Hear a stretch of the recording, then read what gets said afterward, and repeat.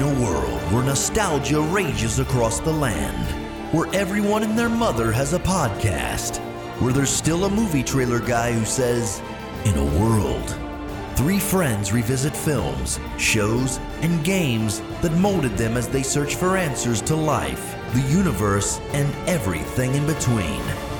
Settle in and join us for Screen Refresh. Welcome back to Screen Refresh, a show where we revisit the films, shows, and games from our childhood to take another look at what we fell in love with. As always, I'm Nick, and I'm joined by the rest of the Screen Refresh crew, Tim and Dean. I thought it was going to be Dean first. One up! Happy Miyamoto to you, sir. Doesn't make any sense. Nailed it. Today we're going to be going over our favorite post-apocalyptic world covered in fungus, the Super Mario Brothers movie. Oh, that actually does have a lot of relevance to Yep. The So Last of starring, Us. starring Troy Baker and Ashley Johnson. Wrong medium. I mean Bella Ramsey, Pedro Pascal, Nick Offerman. So we're not talking about the post-apocalyptic future where someone is tasked with saving people set in a world filled with fungus based off a video game. No. The first most famous, Yeah, right. One of those two followed the story of the game. but only one of them have George Clinton covering Walk the Dinosaur. I do regret not doing a bit more research into this because I know this movie has so much cult classic favoritism and documentaries on how it's less about like this is how we made the movie. It's like almost like a therapist session of like a PTSD breakdown and debrief of like actors just shitting on this. Yeah, I read a couple articles shortly after watching it just to see what was going on here. It was the equivalent of like bad. Hearts of Darkness, the documentary they did after I think Apocalypse Now or whatever. Possibly, yeah. It was like I think the director combo. I think they're a married couple. What are the names? I wrote it down. Yeah. Rocky Morton and Annabelle Jankel. They had like a very coy nickname for them because none of the actors liked them. Yeah. And Was funny enough, they also created Max Headroom. And that got them this job. Mm-hmm. Marco Bell? Or was there a different name that they called him? Like Marco? Marco Bell? I thought it was Oh, something no, a little more crueler. Oh, Yeah. Rockabell. Was there a cruder one? Oh, I saw Rockabell. Unless they were just... Oh, I mean Rockabell. That wouldn't be. I wouldn't be offended if somebody was like, Yeah, "Ah, maybe here comes somebody Rockabell." just lied and didn't use the real name, and I don't know what it is. You don't have to say it. Or you can cut it out. One of them apparently citation needed is the Hydra because there were so many heads giving orders. That makes sense. Yeah, I read Yeah. that crew members were told conflicting things and that they changed their mind so much they tried to finish the tasks before they could change their minds yet again. They're like, nope, we already Yeah, did it. Moving on. The They principal stopped cast. learning scripts because it was just getting changed too often. It doesn't...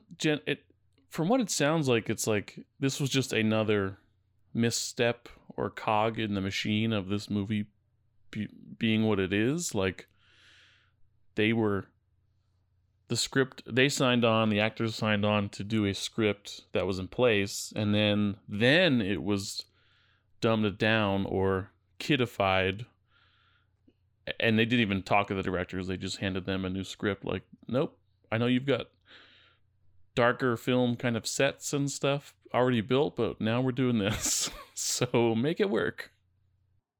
Yeah. Got to the point where I know the principal cast was drunk on most filming days because they just couldn't. heard that. That was the only way that they can kind of ease the pain.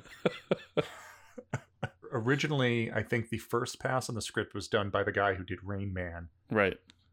which is why they were calling it Drain Man. But I guess they decided it was too like non-kid friendly, so they wanted to kind of punch it up a bit, and then that ended up being like this weird conflicting thing of the directors were hoping for a darker, more adult thing. The producer who originally like got the agreement from Nintendo, wanted a more kid-friendly thing, and then it was just this weird clash of tones. This movie tanked so bad that it forced Nintendo to never release any of their IPs for a theatrical release until Detective Pikachu? Yeah, because I guess there was talk of like a Metroid movie, and then this just shut it down. Yeah. Like the Pokemon movies don't count because it's based from, like, at least one, it was live action and it's a different studio releasing them and making them. But a direct, I guess Nintendo had more of a hands-on with Detective Pikachu, that they were a little more accepting about it. And the financial success of that led them to make the Mario movie, which Mario was definitely off the table ever since, and because of this movie right here. Right. Yeah, it seems like nothing about this movie. Nobody agreed on what this movie was. And when you have all those people working on the same movie, it's not going to be anything good. I still just want to come out of the gate and say, I still love this movie. Oh, hell yeah. Hell yeah. I had the like cassette tape that was like the novelization version or whatever on cassette, and I would like listen to it every night when we went to bed. I don't think I've seen this movie since I was a kid, and I didn't remember anything about it, so I essentially, I would say, watched this like for the first time, pretty much. Yeah, I mean, I didn't. How'd you like it? I didn't like it too much. Yeah, this is a fever dream of a movie. Even watching it now, it's just like, what were they thinking? Every scene that comes through, it's just... I liked some choices. Yeah, well, if they didn't have the Mario title to it, I think it would have been a lot better of a movie. But the worst part is like, this isn't the direction they had going in when they started. If this was their grand vision from the start, it would have been a lot better, I think. But because it evolved into, or de-evolved into this garbage dump, and this is what the best they're able to salvage with all of the takes, all of the cuts that were like filmed and recorded, and then the editing work, and this is the best that they were able to make. It does change things quite a bit, but as it stands, I feel like it kind of just, it's in there with like other movies that came out around the same time of like the same kind of caliber, like that other Dennis Hopper movie, Easy Rider? Speed. No. Space Truckers. Like, I almost feel like it's the same universe, the same, it's almost like the same universe, the same kind of like direction, the feel of it. It almost feels like it's the same kind of thing. Yeah, because I mean, like, realistically, at the end of the day, how is this any worse than like Space Jam or something from this time? There's like a that 90s... we also appreciate. I mean, I don't know. Have you watched Space Jam as an adult? I haven't, but it's not good. I rewatched it like a year or two ago in anticipation of the new one coming out, and it's definitely rose-tinted glasses. It did not age well, I think. I don't really have an, like, if it's bad, it's bad, but yeah.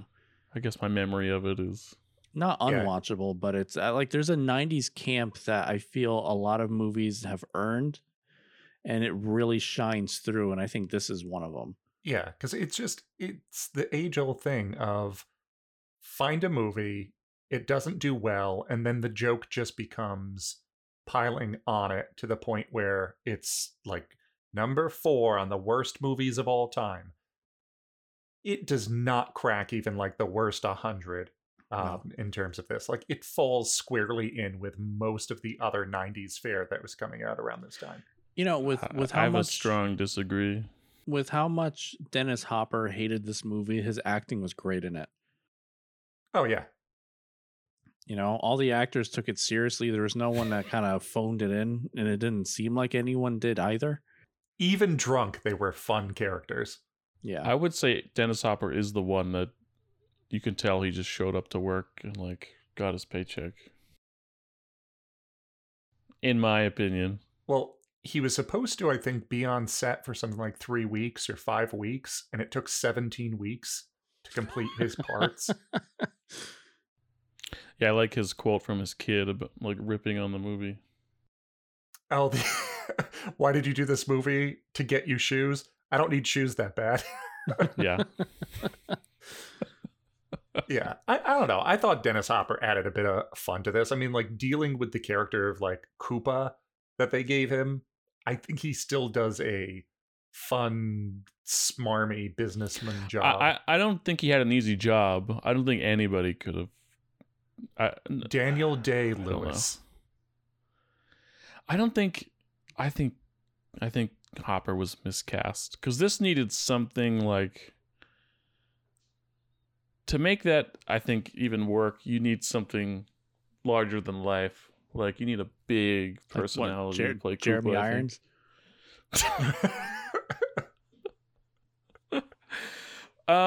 Yeah, maybe. Shaq.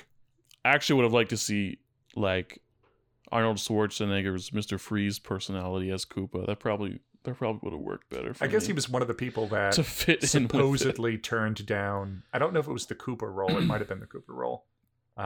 Before going with Dennis Hopper. I saw him and Keaton's name written down. Yeah. It's interesting, though, that they split. So King Koopa, but then Lance Henriksen is King Bowser. That doesn't make any sense to me. Why he's even credited He's in this named movie. Bowser in this? Yeah. What? Is that the IMDb? I didn't watch the credits. Is that the credits or the IMDb credits? IMDb credits. Yeah, I wonder what the actual credits say. Well, let's find out. There must have been cut scenes from when he was Lance Henriksen. He's only Koopa. in it for like seconds. No, in Is the he? movie, I don't even remember. in the movie, he's listed as the king. Gotcha. Then I wonder where they got King Bowser from. Somebody who made the IMDb page just took a liberty. Citation needed. Is Henriksen in the? Did I blink and miss Henriksen? He's the. There's a quick shot at the end where the fungus turns and over the throne. They morph him into himself, and he's like coughing up fungus. It's like, oh, I'm back. I must have been writing something down. Oh, I love those plumbers, and then that's it. Yeah, it's literally like blink and you miss it. Mm-hmm. They didn't even have him He on probably for like had- an hour. He must have had more scenes, like in flashbacks or something, that they cut. Now there He was gets to set and another. they changed the script. There was another cut of the movie that I was going to watch, but due to time constraints, I wasn't able to. But for those that are willing to do the hunt, you can find it, and it's called the Morton Jankel cut, and it's an extended like VHS quality cut of the movie that includes unfinished and deleted scenes. Because I remember even when I saw this in theaters, I absolutely saw this in theaters, and I'd never seen it since, and it was only found in this specific cut. I don't want to jump ahead, but at one point when they're showing off the de-evolution chamber for the first time, Toad goes in, he gets devolved into a Goomba, and then he comes out. And then afterward, Mario is supposed to go in there, but he pushes Koopa and he slips on slime out of nowhere. And then when the camera pulls back, you see slime is all over the floor because the deleted cut. And I remember in the theaters watching it, they de-evolved someone else for a worse crime. And instead of devolving him into a Goomba, they did like primordial ooze instead. And he just liquefied. That's a plan for the end of the movie. Yeah. Right. Okay. That makes sense. And So they probably thought it was a little dark. Yeah. But it was weird because I explicitly remember seeing that in theaters. And I know it's not like a Mandela effect. I remember seeing it. And then finally seeing this cut, it's almost like I'm finally get that validation that I remember seeing this. I'm just amazed that I haven't seen it since the theatrical cut in theaters. Well, it wasn't on the cassette version. No, I played the hell out of it. This is one of my favorite kid movies growing up anyway. I guess I'll look at this kind of the way that some people look at Hook, which I don't understand because I love Hook. But I think people that didn't grow up with it look at it and like, this is a shit movie. I'm like, I don't understand why you think that. Why would they say that? It's a good movie. I don't like it. I don't love it. But Hook? Yeah.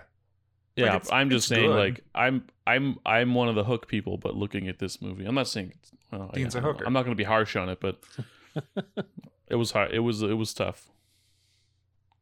It was tough for me. Oh, thank you for getting through it with us. I'm gonna rile Tim up. I would rather watch Drop Dead Fred again than watch the Mario Brothers. Bite your tongue clean off. I like both. So this movie, instead of starring all the other people I mentioned, it really does star John Leguizamo. He's like such a baby in this movie compared to like seeing him in like John Wick, and he was recently in Violent Night. And I'm just like seeing him in this. It's like holy shit. So we have John Leguizamo, we have Bob Hoskins, Dennis Hopper, Samantha Mathis, and our very own Aunt Petunia, Fiona Shaw. And then lastly, this is also the only other movie that I know of with Fisher Stevens, and he is indeed not Indian at all. I was going to say...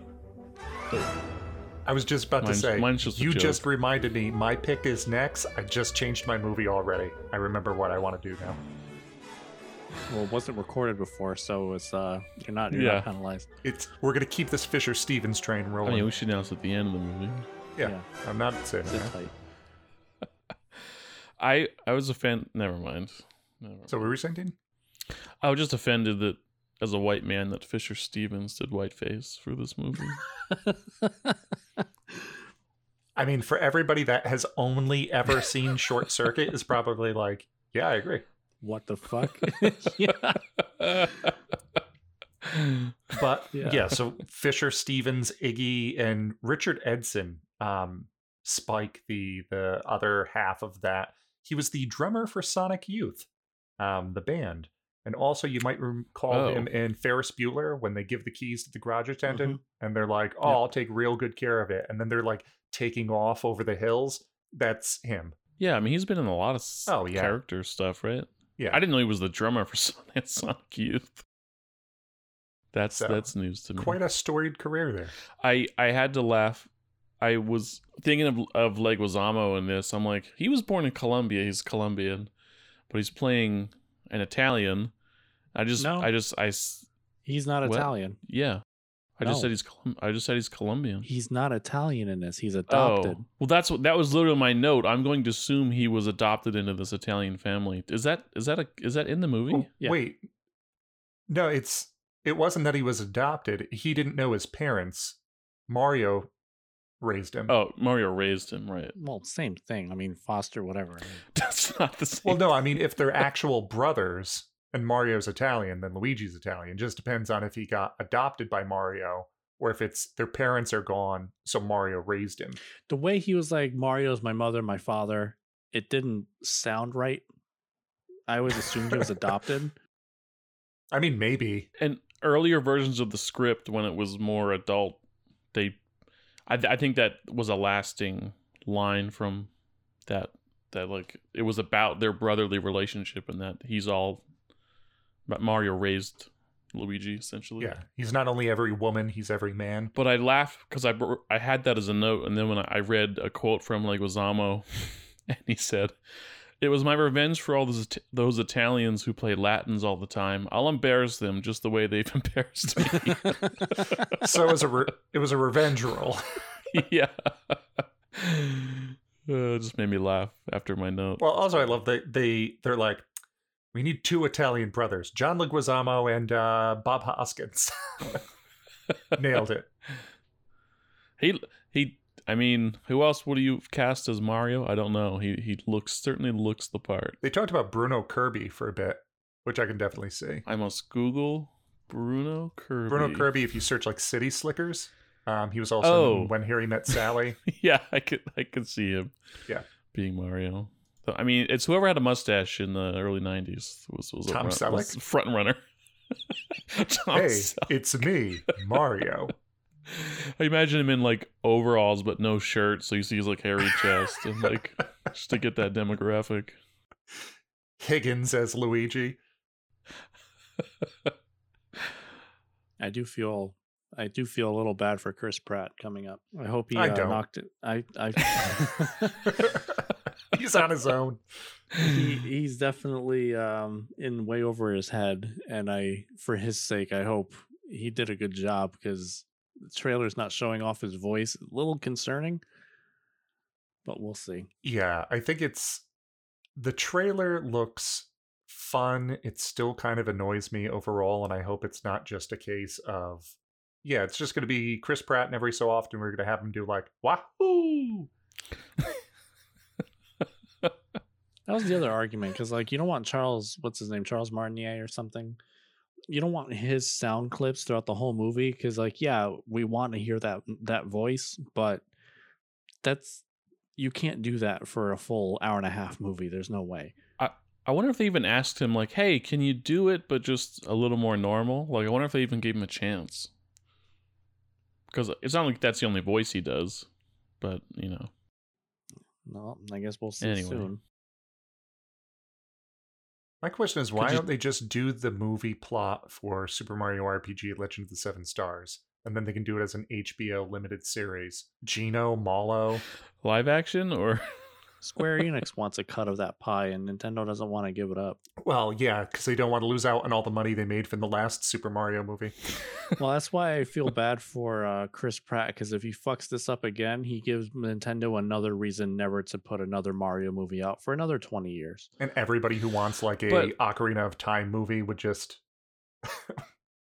attack. Yeah, I mean, I doubt the movie will live and die on his voice, but... Then we just smash cut to a website headline. Mario movie dies on Chris Pratt's voice. Narrator, it did. Yeah, so this movie, like I mentioned before, directed by the same two that created Max Headroom. This was released on May 28th, 1993 to a massive failure, earning about $39 million with a budget of between 40 to 50 million. It opened against Cliffhanger, which made 255 million worldwide. Holy shit. Yeah. Tim, what's that S word you like to use? They got shellacked. Shellacked? Yeah. I mean, I forgot how good 1993 is, because this is like the month before Jurassic Park and everything else. Mm-hmm. Dinosaurs were hot. Yeah. I mean, the same. So just in May alone, it was like Hot Shots Part 2, Dave with Kevin Kline, Menace to Society. Have you seen Dragon, the Bruce Lee story? No. Oh. On TV a long time ago, yeah. It's a good one to dig up. I haven't seen it in ages, but... Isn't Lauren Holly in that? Sure, yeah, if you want. Okay. Do you think they added dinos and Dino-Hatten because, like, they heard, like, oh, Jurassic Park's coming out, like, we gotta jump on this dinosaur train? Like, I think, is Yoshi the only real dinosaur? Like, did they say that Koopa's a dinosaur? No. Or did they invent that kind of thing? He's, I think, invented. I don't know too much of the, like, deep cut Mario lore. I don't even know most of the topical Mario lore besides just, like... I think their reasoning on including in some of the dino stuff is from Super Mario World, because I guess there was like a dino town or city or whatever, which they later bring back up. Yeah, like later. Like you said, I'm not completely up on my Mario lore other than like Legend of the Seven Stars and maybe a couple things here and there. Like I'm not diehard into the specifics of the history. Nick, I don't know if I'm stepping on your toes here, but I don't think we can move on. It goes without saying because this is a movie from our childhoods, but I think we have to say it. Who provides some vocal sounds in this movie? When that Goomba fell over, I immediately was like, son of a bitch. He's here again. Good old Frank Welker as Goomba number like 8. Yeah, he does a lot of the Goomba screams and stuff. This movie, I actually made a connection. In Mortal Kombat, Kevin Michael Richardson voices Goro, but Frank Welker does like Goro's like yells and like pain noises and stuff because they sound exactly like the screams that the Goombas do in this movie. It just made me think of Goro. That's all. That's why I had to look. I was like, wait, shit, Frank Welker do this? Is he in this movie too? Well, surprisingly enough, I guess the the narration we get opening the movie is what's his name? Yep. Yeah. Dan Castellaneta. Yeah, He should have done it as Homer. He should have. Nobody said anything. You know, and it's funny because whenever I hear that intro, I don't think it's him. And then the second you say, like, you know, don't forget this is voiced by Homer, then immediately I can hear it. Yeah, there's a little tone in the... Yeah, you can hear it come out. Like when I did all my notes, I missed the intro a little bit. So I figured, before the recording, I'll go back and I'll re-listen and just do like the intro thing a little bit better than what I had previously written.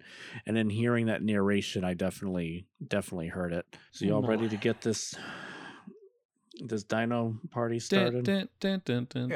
So I also, one quick thing, I know they had 1,000 writers on this, but one of them, Ed Solomon, later did Men in Black a couple of years later and did Bill and Ted. I don't want to bring up the writers in this because who knows who did what and at what point what wasn't cut. And like, that's why I figured like one and done. You have to keep in mind, if you have no idea the history of this movie, like the amount of hands that were into this production was one of the worst cases in Hollywood history, to the point where I'm amazed I think they spent so much money, it got to the point where it's like, we can't fucking cancel it now. We have to put something in a can and ship it out. Did you know that, is Disney's name anywhere on this movie? No. I don't think so. They were sold... It was partially financed to sell them distribution rights. So this was like partially Disney. Why is it not on Disney Plus? I don't know. I was trying to find out more info about how Disney was connected to this, and they were like backing it financially. Like, I think Nintendo's trying to scrub it from the face of the earth, like Lucas tried to get rid of the holiday special. And especially in advent of the new movie coming out, they want to make sure no one utters the word Bob Hoskins or Dino-Hatten again. Poor Bobby. It is weird that in like 2023, it's not available on any streaming service. It's like tough to find physical copies. It's just wacky how scorched earth they went on this film. It's funny because usually the one, a remake comes out that, you get that re-release and it's... Yeah, residual checks come in. But they're like not interested at all. I guess Nintendo's not hurting for money, maybe. I don't know, but... You'll know things aren't going well when we finally get like a Pokemon MMO and we get Super Mario Brothers 4K release. That's going to be them outside with their hat overturned, just being like, please. Sire, please. We're good for it. One more Metroid. So our movie starts with the only real direct reference to the original video game, and that's just the intro theme. That's it. Gets me I thought that was funny. Of all things to keep. It's funny. There's a few like visual references and gags, sure, but like this is the only like direct one-to-one, and it's just the theme song and that's it. They didn't even Hollywoodize it. It's just straight up like this 8-bit music. Then the brilliant minds behind this movie choose to have the most like stereotypical Brooklyn accent narrated by Dan Castellaneta narrate this whole thing to a bunch of like digital cartoon looking dinosaurs of just them enjoying life. Like, oh, can't get no better than this. So then Dan goes off to describe on how a meteorite struck the earth and created a parallel dimension, which is so 90s. And forced the dinosaurs there to continue to evolve into basically looking like just like us. And then possibly them finding a way to come back into our world. I couldn't get past how dinosaurs turned into and looked exactly like humans. But right. I know it's a movie, and they probably just didn't want to do all the makeup and make people dinosaurs. But I kind of like what they did with Dennis Hopper's hair. Yeah, of like the kind of it was ridges. Cool hair. Yeah. We should bring it back. Did the dinosaurs... So why don't we know about the parallel dimension? That the dinosaurs have better scientists than we did? We evolved? Let's not dig any... Like, let's... This movie's so shallow, if you even scratch... Like, the scratch off on a scratch ticket is still too deep of a digging into. I have to bring up these questions. I mean, then again, if that were the case, dinosaurs were already dinosaurs. We had to come from like the oceans and eventually turn into mammals and turn into like go through the stages. They've had tens of thousands of years on us at that point. So it's very possible they just have more advanced science. That's true. They were already complex beings. So it checks out. Is it a multiverse though, I wonder? Or is it only 2 dimensions? Okay, this is the Mario I've got multiverse. I've got lots of questions. Yeah, because it's interesting on how, they had the Twin Towers in New York, and then they had the tower in Dino-Hatten, and then when the worlds merged together, the Twin Towers just became the same one. So, like, if one world erects a skyscraper, does the other one get it automatically? Or do they happen to have the same idea and concept? They just don't follow through with it 100%, but it's still present in the same location. 2 independent minds happen to both have the same exact idea for partnered skyscrapers in a city. 2 completely separate committees managed to approve it in the same exact way and greenlight it in the same location. I'll buy it. I know you guys joke. I am 100% on board at this point in the movie. I'm like, yeah, that all sounds right to me. Let's do this. Take me home, Homer. So we see a woman running frantically in a heavy New York City rainstorm, dropping off a metal object thing at a church. She bangs on the door, hoping to get anyone's attention. She runs off. The old leave a dinosaur egg on the church doorstep cliche. You would think they'd have a slot for that. She just jams it in. I think she did after, or they started to after this, but it's egg shaped. Mother's like, why my baby? Whatever. Bad joke. Nun comes outside, picks up the egg, puts it on a table, and then when the thing opens up, we realize that it actually is an egg. It's not just like a metal egg shaped looking thing. Smash cuts to a giant pan over the stove. Hey, eggs are $10 now. You know how expensive that thing would be? That's a lot. I didn't remember this, they got this movie, so I was like, oh wait, is this Mario? Is he a dinosaur? Just a weird little dinosaur alien plumber. I'm gonna assume that was Peach that dropped off, even though her name is not said in this movie ever. But I'll say that was Peach. It is. It's. Oh wait, you're saying Peach dropped Daisy off? Right. Yes. So we cut to Daisy. I mean, the woman running through the sewers, but it's the same. It's Samantha Mathis doing both roles. They didn't even try to cover it up. It's just the same.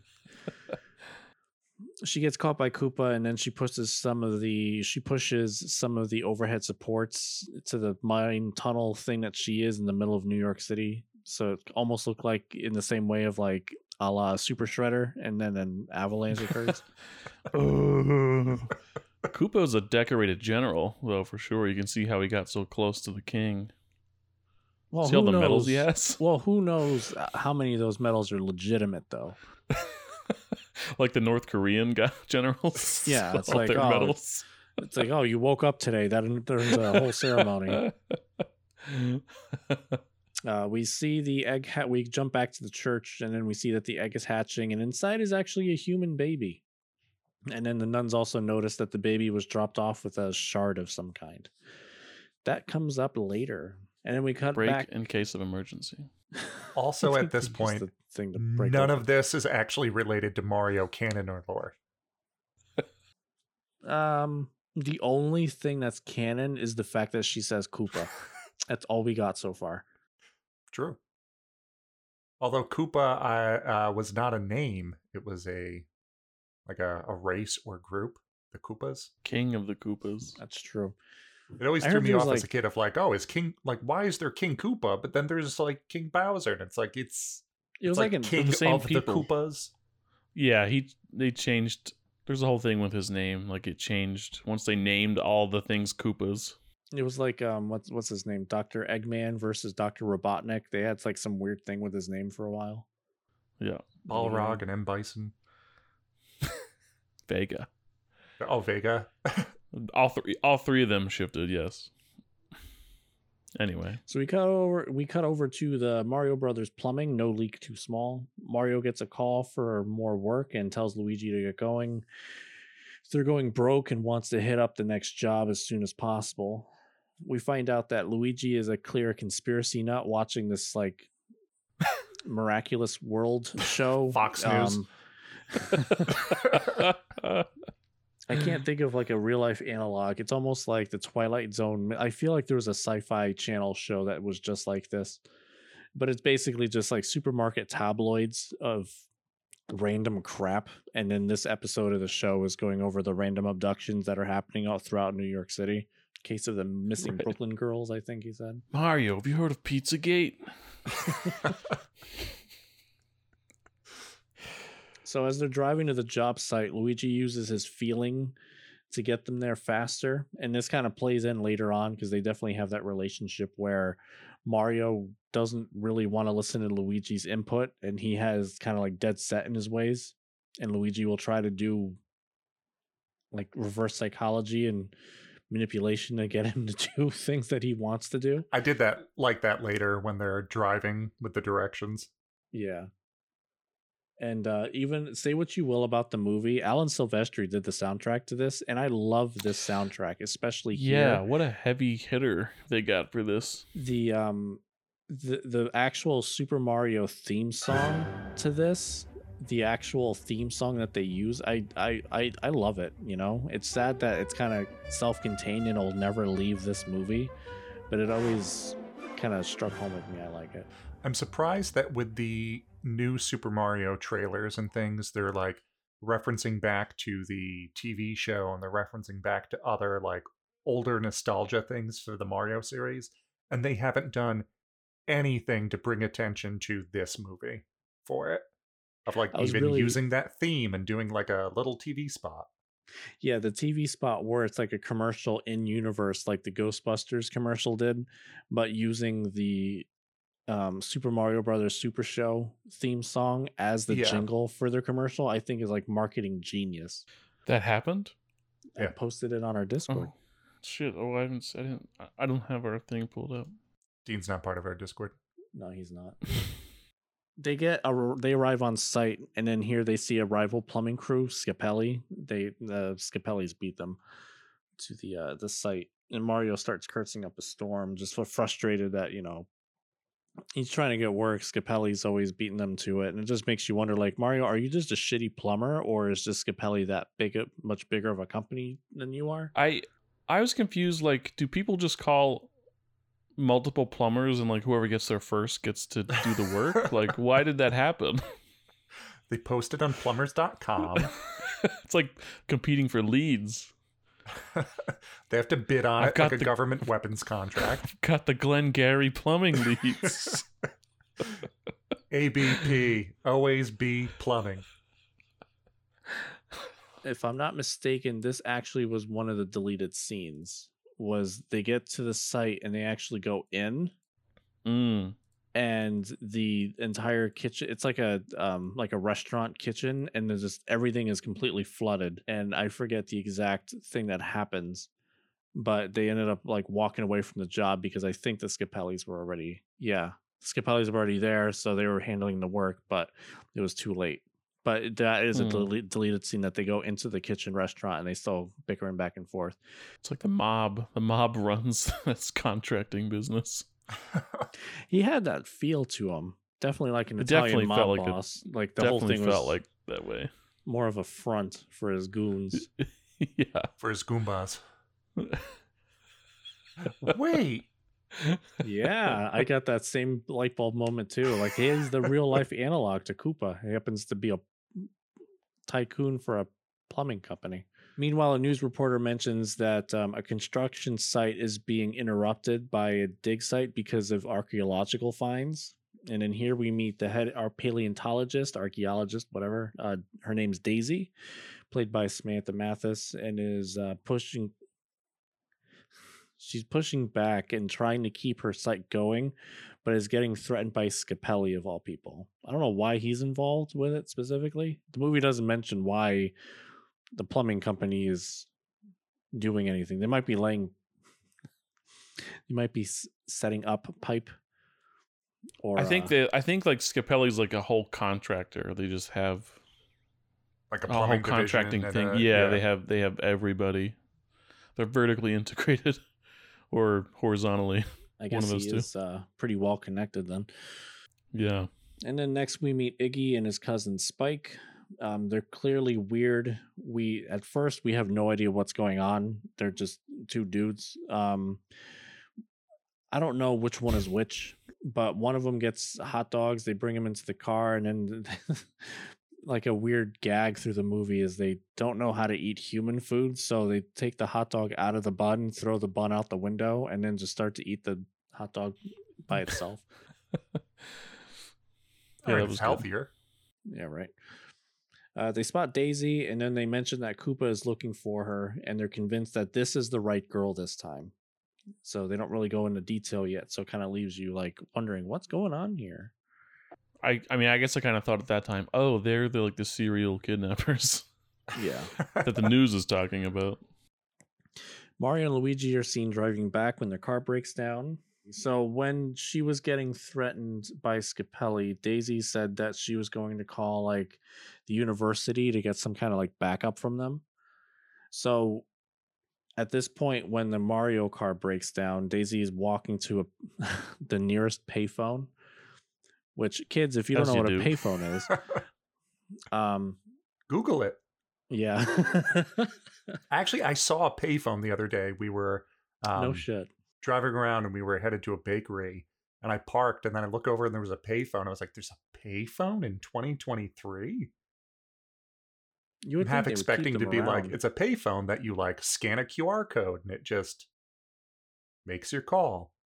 And David Arquette shows up out of nowhere and tells you to get a cell phone. Payphones are what you use at the movie theater to call your parents to pick you up. Or the mall.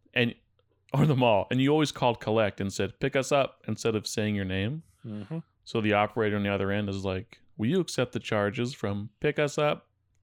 Then you say no, and you don't get charged for the call. And then you know it's time to pick your kids up.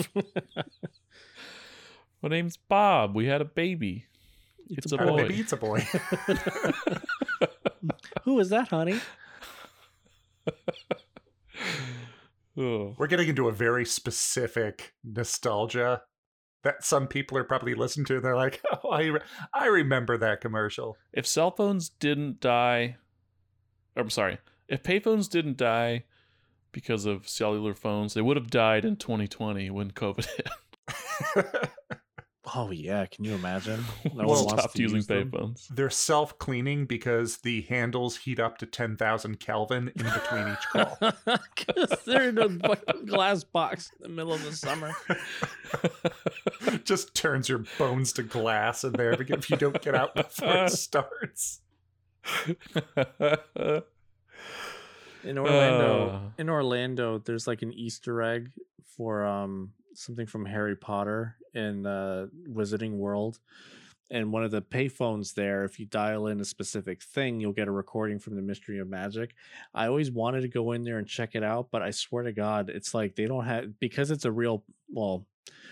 replica payphone. When you go in there in the hot Florida sun, like you can literally cook a whole meal in there, not need any sorts of heat because it's just hot enough naturally to even. It's so stifling. I can't imagine how we used to do that back in the day. I'll go take photos for the Instagram page of that payphone if anybody wants to live vicariously. That one specific payphone. The last payphone in America. I'm going to go call you from that payphone just for the memories. Just for the caller ID. I wonder what comes up. Yeah.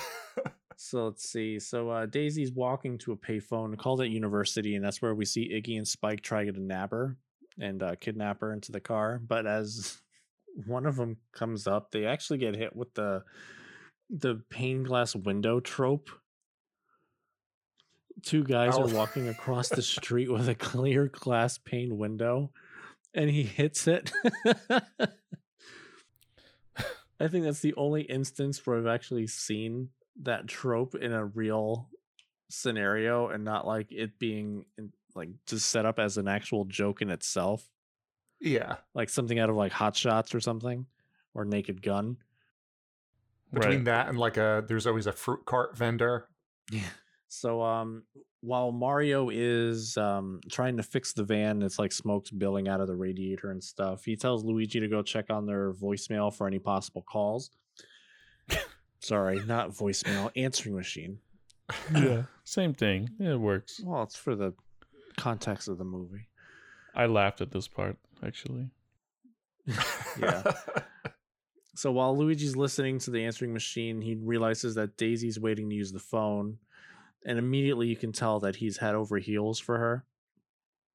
And he ends up letting her use the phone. He walks over to Mario. And you can hear through the speaker anyway, but Luigi's not listening anymore. But like some guy did end up calling for a potential job. And it's almost like the guy is just like in mid-panic trying to... He sounds like Teddy from Bob's Burgers too. Bobby, he's just Bobby. Like shit's basically on plumber. fire. He's trying to fix it, and he's just like trying to like, or maybe not on fire, but like pipes are, I can imagine just bursting in his like apartment or something. And he's trying to get the plumbers to come in and fix it, and he's just trying to like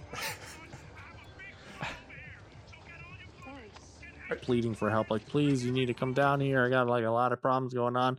Luigi just hangs up the phone. He didn't even listen to a word of it. I did laugh at that. Now he's like, send plumbers, send all the plumbers, Send send all many the plumber plumbers. you have. Extra plumbers. I think it was like a hotel owner or something. Yeah. They finally show up, and you just see like one pruned hand sticking out of the water. So when Luigi goes back to Mario, Mario could tell that he's into her. So he kind of like, I like that relationship between him and Mario, that it's like he is very encouraging, and he just kind of like pushes Luigi to go, like, yeah, you know, go talk to her, like do your thing. So Luigi, you ain't been laid in 2 months. You're getting on my nerves. So Daisy ends up hanging up the phone. She sees that Luigi's kind of awkwardly staring, but she goes over and being polite. She thanks him for the using the phone. He offers to give her a ride back to the site.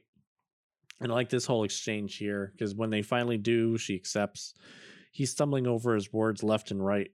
And so then when they get to the construction site, he asks her out to dinner. And then it's like Mario's still encouraging him, like, you know, Do you eat? Yeah, Dinner? sure. Luigi does not have game. no, not in the slightest bit. He is absolutely the awkward brother that the games put him out to be. I do like that they make, in this case, like the way they do Luigi as a much younger brother rather than like they're around the same age and it's a little bit more of a rivalry. It's he is the mentor and older brother role for him. Mm. Yeah. I wish we got the trilogy where we see like the Luigi that we see in Mario Kart, like angrily like smashing other players. It's like the We'll see him evolve to that point. It's the Captain America picking up Mjolnir moment at the very end of the third movie. That's when Luigi's just kind of like, he cracks and then he becomes like Dark Luigi. His field of fucks is barren. Does not have any to give. Yeah, why? It's a shame we didn't get any sort of like sequel so we can get a Wario and Waluigi to this. I Who think would have they played them? I think they made a comic. And That I was think the it only sequel. I think it only came out like in the last 5 or 6 years. So it's relatively new. Interesting. I'm interested to read Very it too, interesting. but I have a hard time finding comics. There's been several that I've wanted to read and pick up, but I don't want to do it digitally. I want to hold it in my hands. So finding something like that's always been kind of tough. Go comic hunting. Yeah. So that night, they are all out on a date. It looks like they did like a double date that Mario has his girlfriend named Daniela, and Daisy had come along. And just like small talk and stuff. Daisy goes over what she's doing at the site, and then she's saying that it is possible that at the site is where the meteor that hit the Earth is the one that killed the dinosaurs. But FYI, it's not. The real one is in the Yucatan Peninsula. If you don't know, actually, there's scientific evidence is that's where it hit. It's not But, Brooklyn. It's not Brooklyn. I mean, this is an alternate dimension. The different dimensions were created, so I don't, I'll give him that. I like that bit with Luigi too. He's like, there used to be dinosaurs here, and Mario just kind of leans over like, there used to be Dodges here too. Yeah, that was a good line. Like, for all of its faults, there were a couple things throughout this movie that I did like. Even now, not even nostalgia wise, like I just genuinely laughed at just through the script, and I did like that. Yeah. For all the acting pains that they must have gone through, they did clearly have a lot of chemistry with each other. And I think that camaraderie and brotherhood kind of shined through because of just, if we're going to be in this shit together, at least let's make the best of it. Yeah. I think it's called trauma bonding. Yeah. So here, Daisy shares that she's an orphan, and Luigi admits that he is too. Oh, so they're all orphans. Yeah, and that Mario has been his family figures all his life. He's been his mother, his father, and it's clear between the two of them that they're very much hitting it off, and Mario smiles as he watches his brother fall for Daisy. Dinner wraps up. Mario leaves with Daniela. Luigi offers to walk Daisy back to the construction site. In fact, he said what some corny line like, I'd be honored to walk you back to her apartment. The two are talking, and then they decide, you know what, let me show you the construction site since you're so into it. So they do that. So Daisy takes a guy she met today who took her into a van to a dig site by herself underground. She's got a dinosaur brain. You can't fault her. I came out of an egg. What do you expect? In her defense, it's pretty clear. Like, the vibes are different. He didn't give off any creepy. He just probably looked he was a very nice man. Yeah. It said Ted Bundy was charming too, though. Oh, that's true. She's not from here though, so she wouldn't know about Ted Bundy. Yeah, they probably have like Dino Bundy over on the other side somewhere. Can you help me with my bombs to my car? Do you have a dinosaur version of everything from our world? We don't have anything like a bomb. I will say though, seeing everyone overreact to the bomb, I remember it being like this massive nuclear type explosion, and then rewatching it, I'm like, that's it. Yeah, it's like, unless you're directly on the bomb, you're not endangered by the bomb. Yeah. So Mario leaves with Daniela at the same time, but as Mario escorts Daniela out, Iggy and Spike are watching, and they think it's Daisy in disguise, so they plan on kidnapping her instead. They do admit that they were mistaken for the last 4 girls they kidnapped, and they start to follow Mario. Another torso turns up in the Brooklyn River. Partially eaten. This incorrectly. I think this is that scene was where they, or at least where I noted that, oh, Daisy's the dinosaur baby. And then I thought, like, did that shake the faith of anyone at the church? Like, what the fuck is this? Yeah, right. If that egg was dropped off at any other time period, they would have destroyed that egg so fast. Or the baby, anyway. Because obviously it would have passed. Satan's child. Yeah. I don't know. That thought popped into my head. Either that, it's not like they double down. It's like we were all wrong, and then just smash cuts to them like going just wild. It's like the hedonistic weekend. Live your life to the fullest. Smoking doobies.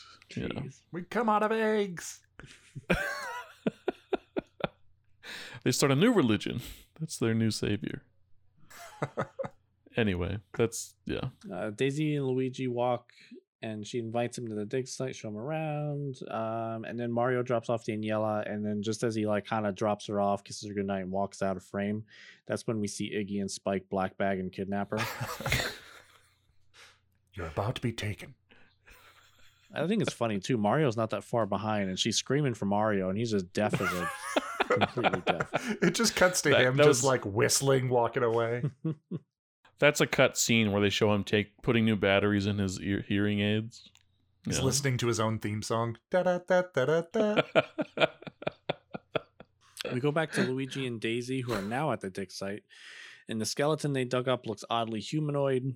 I don't remember specifically in my notes. I just remember like she's describing on how like the thing's got like opposable thumbs. Yeah. It's like it was trying to be human. How did it know what humanity was by then? Yeah, right. Well, it succeeded. Dinosaurs back then dreamed of being humans. I guess if you wish hard enough, anything can happen there, Timmy. Da, da, da. Oh. No. They used... That's all they tied their fingers in a specific way, like people would do to like stretch their necks. Body modification, like we want opposable thumbs. Would really help us as a species. Meanwhile, Luigi continues to flirt, and just when they're about to kiss, they see two Scapelli guys run past as pipes explode behind them.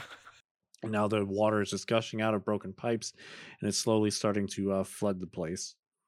So I think this is funny on how Luigi and Daisy run all the way back to their Mario's apartment for them to just go all the way back. Because I'd imagine in the time it takes you to run all the way, because he walked there, Mario took the car. By the time he would have walked to there and then walked all the way back, it would have been daylight and the whole place would have been more flooded than the Titanic at this point. Well, I just love how they go in and they're like, the Scapellis flooded the dig site, and Mario immediately grabs his tools and he's like, let's go. Fuck them. Deep, like hot-blooded, like hatred for the Scapelli. Yeah, I came here to kick ass and plumb, and I'm all out of ass. I like that. Daisy's like, aren't you a plumber? He's like, oh yeah, I know how to fix this. And then he goes to get Mario. Well, he's an apprentice. He is an apprentice. I realized that later, but it just oh god, funny. I love that line too. I'm not a plumber. I'm just apprenticing. Just like, oh yeah, when they get arrested under the bus. I love that. I mean, what if they were just like, okay, let him go, and they shoot Mario right in the head? He's just an apprentice. Shoot him in the leg. I do like. Aside from all the stuff they change in the movie from like Mario, I do like that they show pre-adventure and like the whole Mushroom Kingdom of Mario getting a chance to be a plumber, because he's always a plumber in everything, but he's never actually a plumber in anything. Yeah, it's like we never actually get to see him use plumbing skills. It's always, I can jump on somebody's head and crush a skull, and it's like, yeah, but can you like fix a clog? I can lay the pipe, just you bet on it. Bass line. Let's go. Wahoo! So Iggy and Spike return like seconds later, and then that's when they reveal that they know they fucked up for the final time. If they kidnapped the wrong girl, they know they're dead. Which this is what, the fifth wrong girl at this point. Koopa is, for as bad as they make Koopa to seem like, he's very patient. Yeah. When they get back, they can hear like commotion nearby because they're in the same cave system as Mario and Daisy and them are trying to fix the leak. So here's where they sneak up. They realize that Daisy's right there. They sneak up. They clock both of them over the heads with like the tools that they had laying around, and then they kidnap Daisy. Oh no. Oh no. Daisy's now an abyss alien. Seconds later, they wake up and Luigi follows her voice deeper and deeper into the cave. And then they hear her voice echoing, but see that her voice is actually coming through the rocks. And then here we see the most 90s special effect of her materializing through the rock. It's like a Nightmare on Elm Street of her just like pushing her face against the rock. I didn't mind that effect too much, honestly. Yeah, it wasn't bad. Wasn't too bad. Originally, like all jokes aside, they were thinking about submitting this, I guess, for best visual effects for the Academy Awards that year. Can you imagine if it won? I mean, Jurassic Park came out in the same year. They were completely in the world where Jurassic Park wasn't released. Right. I think some of the tools and whatnot used for the visual effects, even though like they're definitely dated, some of the tools, this was the first time that certain ones were used that are still used now for the most part. Like what? There's a software called Autodesk Flame that's used for visual effects. This was the first one it was used for, and then that is still used now. Yeah, it's funny how with a movie as bad as this one, it does have some marks of like potential success, and they did treat it like they were trying to make the next best thing. Like I'm surprised Alan Silvestri did this, and he's a big name, and that's why I like They even paid him enough money. huh. They paid him enough. That's true. Well, it's just like I don't know. It makes me think of like how do composers like especially big names too. Oh well, then again, was Alan Silvestri even a big name at this point? I think he had done a couple things. I had looked into him earlier, but didn't Because like see the pre years. 90s, all I can think of is John Williams and Danny Elfman. But I don't even think he was composing at that point in time. I think he might have started to, but I don't know his... Alan or who? Who, Alan or the other guys? Alan Silvestri. No, yeah, well, Alan Silvestri. I like pre 90s. The only composers I can think of for movies that were like really big were he did John Williams. He did Predator. He also did Who Framed Roger Rabbit. He also did Back to the Future. He also did. Oh yeah, that was Romancing the Stone. 85. That was 85. Oh, yeah, okay. Yeah, so that's a huge cultural theme big that he time. came up with. He did Yeah, Mac so- and Me. He did not. He did. Oh my He did god, Mac he and Me. did. So you can see he's all over the map there. So I think the big the thing Abyss. is write him a check. I guess so. Yeah, he was well established before this came out.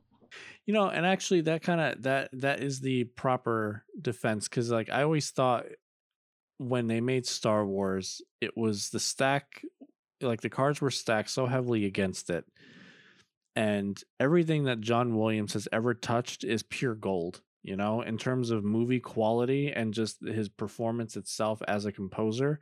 Like, how can you hire such a great composer and then there's no way in hell the movie can be that bad? I guess this is the proof. You just came off Here it with is. Back to the Future, and like, how could you possibly make a bad movie by hiring such a great composer? Like, well, here you go. Because the music in this movie is phenomenal. Just I think that's probably the only shining thing about it from start to finish. And Daisy's cute. Yeah, I did have a crush on her growing up. Let's see. So without even thinking, he kisses Mario on the forehead and just dives into the rock, just like platform 9 3/4. Mario is super apprehensive. He doesn't want to do it, and he doesn't really jump in. He more like falls in, and then we see him spin and tumble through like that wormhole, and then finally he rematerializes out on the other side, and then they continue to just chase Daisy's screams, and that's where we discover the fungus-covered Dino-Hatten. Dino-Hatten. He like falls through that one Willy Wonka scene that scares the kids. Yeah. That's what it was, like super 90s, and like the funnier part is Yeah. you see them enter and exit out of the portal a lot later on in the movie, and they don't do that bit in between anymore. Which I'm wondering, we know Dino-Hatten, we know the real world. What is that world in between? Is that like the quantum it's realm? hell. Pretty sure it's hell. It's hell. It's Event Horizon. Come with me, Luigi. Where we're going, we don't need eyes. Can you imagine just Paul Rudd is acting to Evangeline Lilly fighting Kang, and then all of a sudden in the background you see Mario spinning in the air, and he goes out of one wormhole and goes into the next one. No context, nothing at all. They don't even acknowledge it in the Ant-Man movie. They're just doing their own thing, but you see that in the background. I would Or love what if that kind of Bob Easter egg. Hoskins lands and then he's just like, oh, another one, huh? And then just like cracks his knuckles. Uppercuts digital Bob Hoskins. My estate sold me out, he says from the afterlife. Rest in peace, Bob Hoskins.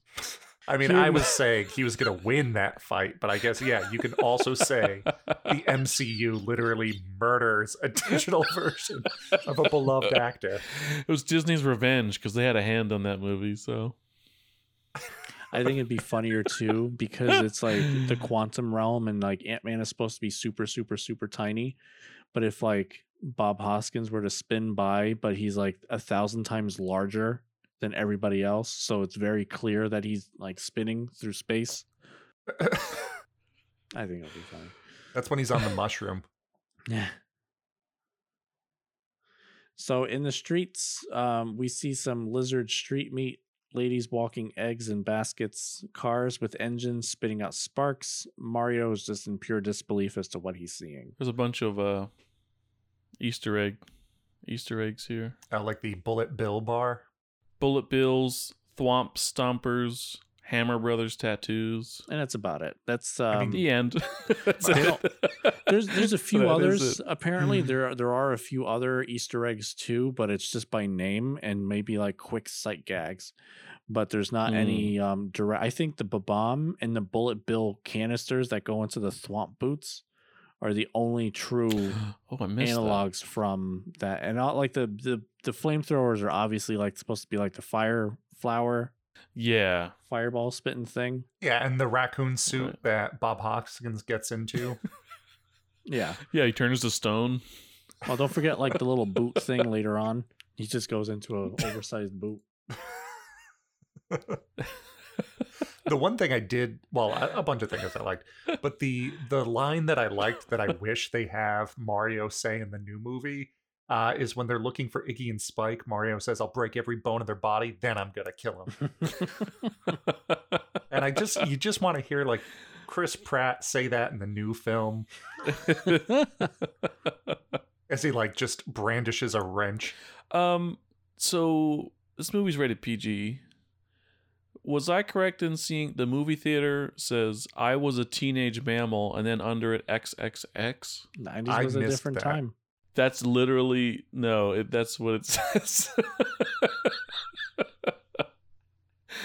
Yeah. Maybe. I feel like that joke could have been stronger too. I was a teenage werewolf. You just say I was a teenage mammal. I guess I don't know because they hate mammals. Yeah. Do we hate werewolves? I guess because they kill us. I don't know. All I right, hate the joke werewolves, is too. fine. Unless it was I was a teenage like wereman. He turns into a human. Yeah, it was like playing on the concept of were or something would have been funny. I mean, the joke is The dumb, though, XXX considering just- like they look like us anyway. Some of them are weird and they have like scale prosthetics added to their Yeah. face, but most That I most didn't people in this understand that. movie, the chief of police, he's a famous actor. I recognize him in a bunch Yeah. of stuff. I don't know his name, but he looks completely normal. There's nothing wrong with him at all. Oh, you didn't see his tail just below the camera. Oh no, I was too focused on the fact that he was getting like a neck massage with a girl in BDSM outfit. Okay, I'm glad I'm not the only one who saw that. Where like the guy next to him, behind him, that as they're talking, the guy like the cop is talking to somebody, then smashes a bottle and jumps over the side after them. There's plenty of stuff that just like happens in the background or throwaway lines that I thought were hilarious in this movie. I have another line coming up, a question. I don't know if you guys have the same question, but I'll wait till Nick gets there. So here we meet Koopa formally in Ampetunia as he gives exposition as to what's actually going on. I wrote citation and I never went back here. So he You get a Damn you, past Nick. get an F minus. as much as I love this movie, I also don't like it at the same time because there are some things that are just so incredulous. Like, I don't want to look this up again. So through memory, he wants a meteorite fragment so that he can merge our world with his, and he can effectively take over our world because they've used up all of the natural resources in theirs. So he spins a globe and it looks like Mars, with the exception of on the very top of the globe is like a New York City styled city on it. And that's it. And then the whole rest of the planet is just a pure desert. So he wants to merge his with ours so he has resources again. And he needs the meteorite shard fragment piece thing in order to do it. My other question is, what makes him think that if he can merge the worlds, he can take over ours? Because in terms of their stuff, it's like, yeah, we've seen their little bombs. We've seen like their flamethrower thing. We've seen the de-evolution ray. But we wouldn't hesitate to actually probably nuke Dino-Hatten. Well, you can't nuke it if you're a monkey. No, I'm pretty sure. I'm pretty sure they'd still nuke it.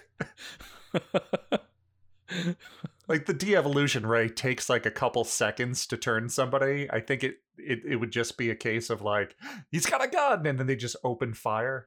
Yeah, also they only have a city's worth of people, and we're like they're billions strong. And we're not even united Anyway. at that point either. That's true. He's just attacking the U.S. Do you really think all the other countries wouldn't hesitate to join in on that? I mean, realistically, even if it was just Manhattan versus Dino-Hatten, I'm pretty sure actual New Yorkers would take them out. Yeah, for real. He hasn't You seen. mess with one of us, you mess with all of us. He hasn't seen the any Spider-Man movie where they rally up against Yeah. the guy. They're carrying Mario through the crowd. Careful, there's a hero here. I'm drastically underestimated. So, if this movie was made today, I think that Andy Samberg and Alan Tudyk would play Iggy and Spike. Thoughts? Could see that. I could see that. They tell Koopa that she has been successfully kidnapped, the real Daisy this time, and she's being defungused. But he needs the rock, which they forgot. Dwayne Johnson? Nowadays, yeah, sure. Throw him in. Why not? He still needs a franchise to latch to. They say that a pair of plumbers took it, and Koopa puts out a plumber alert for some serious Koopa coin rewards. I don't Just love how- understand. Like, do they ever explain why specifically they're just like, oh my god, plumbers? Because unless I just miss it, I'm like, but why plumbers? And he just turns to like his chief of staff, plumber alert. They don't have plumbers in that city or in plumbing of any kind. We never see running. Oh, we don't see running water. We just see them in a hot tub or a pool. Well, made of mud, and you need mud as two ingredients. Well, the thing I love about mud. Oh, never mind. Dean, you remember his line, right? It's clean and it's also dirty. In so many words, yeah. I looked at Lena. I was like, it's Andor's mom. That's It the is. same actress. It is. Did you guys realize that? Yeah. We did. Or not his mom, but his Yeah. Yeah. His adopted mother. You Mother figure. yeah. The end. Because Sorry, he was an did we orphan. mention that? No.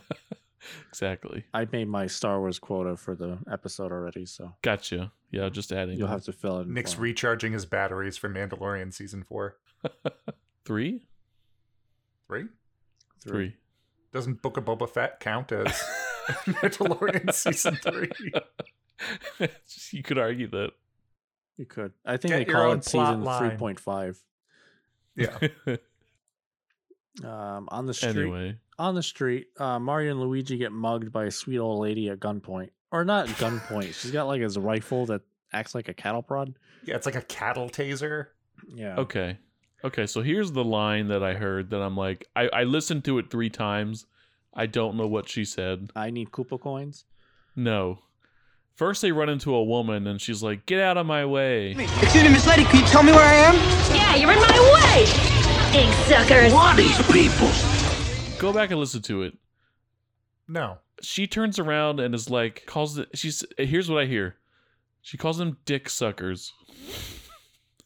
What is she actually saying to them? I think egg suckers. Egg suckers? I Because want. it sounds like dick suckers.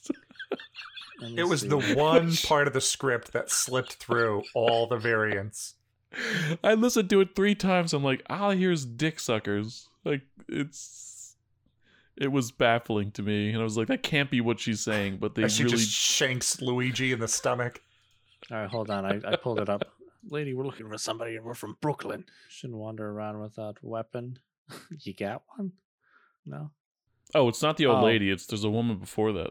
Oh, yeah. Oh. And then she's like pushing a stroller or something. Well, she says, "Get them up, suckers." Get them And up, then- suckers? yeah. That's what she says? Because she is like, all right, get them up, suckers. Assume like I imagine like at the hands, because that's when she pokes Mario with No. It's not the old lady. It's the one There's a before woman that? before her.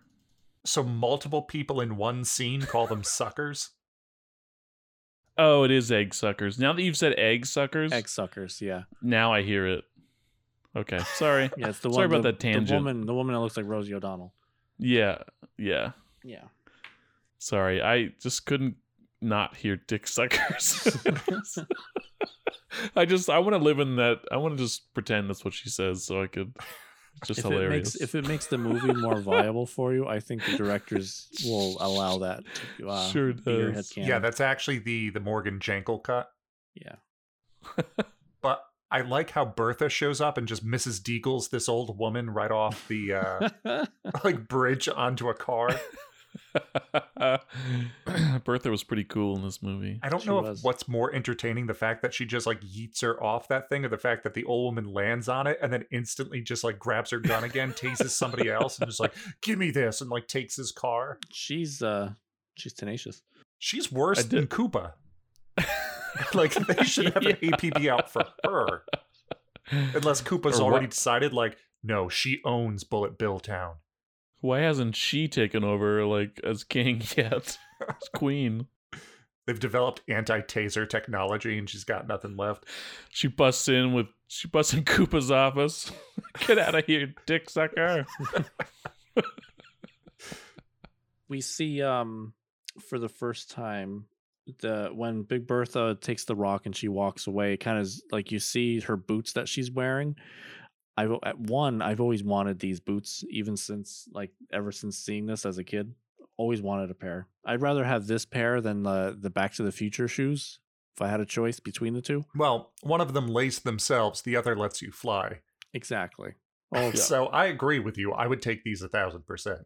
Yeah, and then also these are the same boots that were used in the movie Face Off. Oh. Yeah, during the magnetic prison scene. Wait, they literally used like the same props? Yes. That's crazy. I was wondering why it said thwomp on them. Does it really? No. Funny if it did. Just in Face Off, no explanation. They're just like, here, quick, put these on. And they're just like thwomp boots. You're right. Nicolas Cage is John Travolta as Nicolas Cage. Puts a bullet bill into it. Yeah, he's trying to find them. These boots say, I am Castor Troy on the side of them. I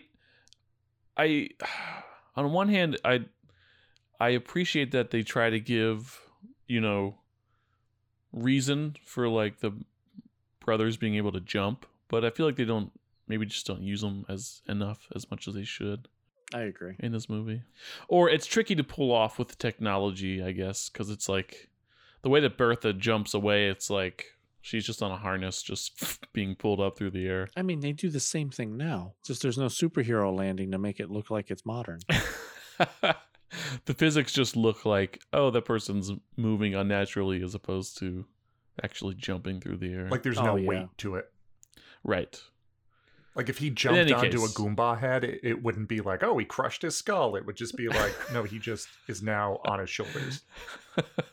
I do like the boots, like as a device. I think they're pretty cool. So on the street, Mario and Luigi now meet Toad, a street musician, and a local cop. Really nice hair. Yeah.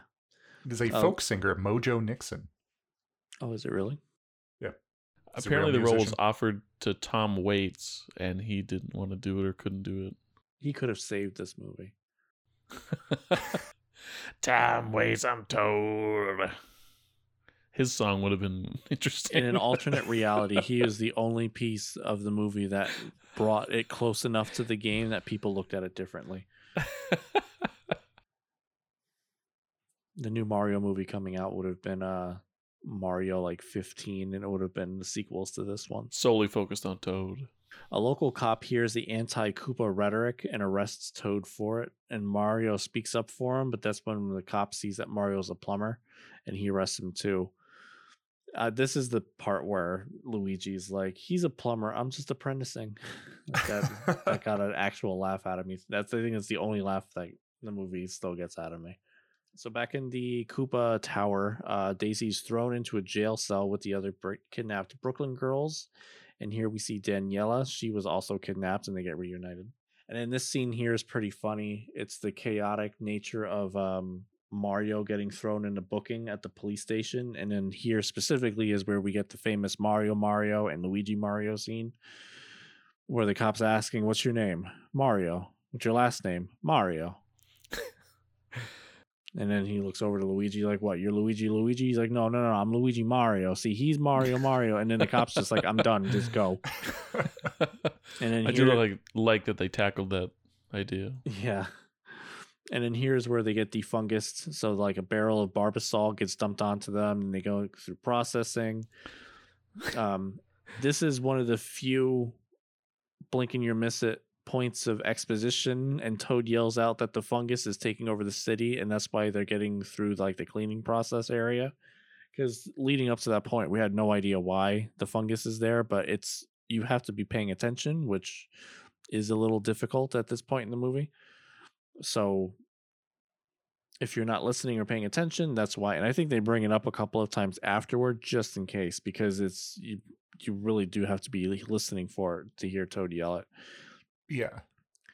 But now in what I guess you can call jail, Toad gives a lot more exposition on how like the fungus spread through the whole city, how the old king is actually the fungus who is now just de-evolved, and it kind of leaves the breadcrumbs for the eventual de-evolution chamber that we get to see later. I love how the intake police designed cameras to look like assault sniper rifles. And they're prepping the cameras, and it just sounds like all the guns are cocking and getting like the magazines loaded in. They have laser sights instead of inventing viewfinders, I guess. I wonder if it's just specifically to get the most startled look from the people they're taking the picture of. Certainly were. And I do love that like they use those mugshots through the whole rest of the movie. So every time you see like the wanted plumbers or wanted Mario poster, it's him with like, deer in headlights. Like, oh my God. Look at his face. I should do that as the poster for the episode. Actually, yeah. Mario and Luigi are now brought in to talk to their lawyer, quote unquote, who we know is just Koopa, and we also learn here that he's apparently a germaphobe. He's there. White stuff. He's there only to ask specifically for the meteorite piece. And when Luigi acts confused about it, Koopa starts to strangle Luigi like Homer does with Bart. Yeah, I thought he was like putting his thumbs into his eyes. Just tears his head apart like the Viper fight in Game of Thrones. Jesus Christ! So Koopa's just done with it. It's like, all right, well, I got the princess. I don't need the plumbers anymore. I'm going to get rid of them. So we head over to the de-evolution room, and this is where Toad is hooked up to the machine, and he is de-evolved into the Cretaceous period. Whatever that means. Toad got done wrong. Right? So whatever that means with the Cretaceous period, I don't understand how any of this works. So his head and brain shrinks. Simple, Nick. I know. I can't scratch the surface at all. I like how the computer's like de-evolve. Cretaceous. Cretaceous. His head and brain shrink, and then revealing what the Goombas are in this movie. And I love how in the video game a Goomba is just like a massive head with legs, and then this is just a massive body with a tiny head. And then some creatures, so you got like this ugly, terrifying thing, because like every time he smiles and talks, you see like the tiny teeth, but like there's just a ton of them. Like it really rubs my brain the wrong way kind of thing. Like I can't describe it. Like it really is unsettling to look at them like that. But then you got another few that just their heads look like they're actual lizard heads. Oh, right. And like it's like they have a traditional snout. It looks like an actual snake or like a lizard. Guess just depends on what they evolved from. I guess they were a little farther back. Oh yeah, Jurassic. The Goombas to me look like they fit in with like ghoulies. Like yes. I don't know. Something looking at them reminds me of ghoulies. Yeah. I don't know why. Yep. I like his little harmonica necklace though. Too. All the Goombas are into it. They like it. They're dumb as rocks, but they do have some personality, which was nice. Here is where I mentioned like before, this is the deleted scene I saw in the theaters. Another person's devolved into primordial slime, explaining how in the non-deleted real next scene afterward, there's green goop everywhere. So just as Mario is about to get put into the chair, he tackles Koopa into the TiVo chair instead, and he triggers the thing to actually go off. So he devolves a little bit, and you see that his eyes subtly change for like a quick 2 frames, and that's it. Never to return again. As a plot point. Mario and Luigi run, hiding behind a fungus covered pillar. Fungus drops something off the wall, which is a bomb. Mario's like, leave it, and Luigi's like, but the fungus is talking to us, and Mario's just like, fucking leave it. He doesn't want to do. I mean, in actuality, like if it gave me the bomb, I would have taken it. But when Luigi later on is like, oh look, it's spinning mushrooms, let me take something, it's talking to us, I would have been like, no, have you not seen The Last of Us?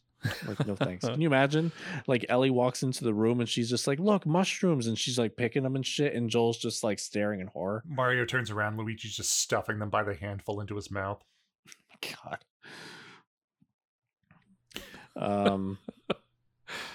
But Mario, as we're they're all the Mushroom Kingdom now.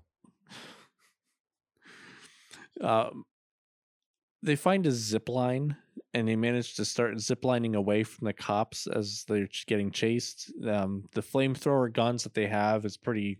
I kind of like it. They shoot fireballs, and it's supposed to like harken back to the video game with like the fire flowers. And I do love the little Scooby-Doo homage high trick thing here, where I forget which one does it, but like the primary one goes through the main door at the end of the hallway, and then one hides behind it, opens the door for a cop to exit out right, and then or enter from right and exit left directly across the hall, like just like in Scooby-Doo. I like that.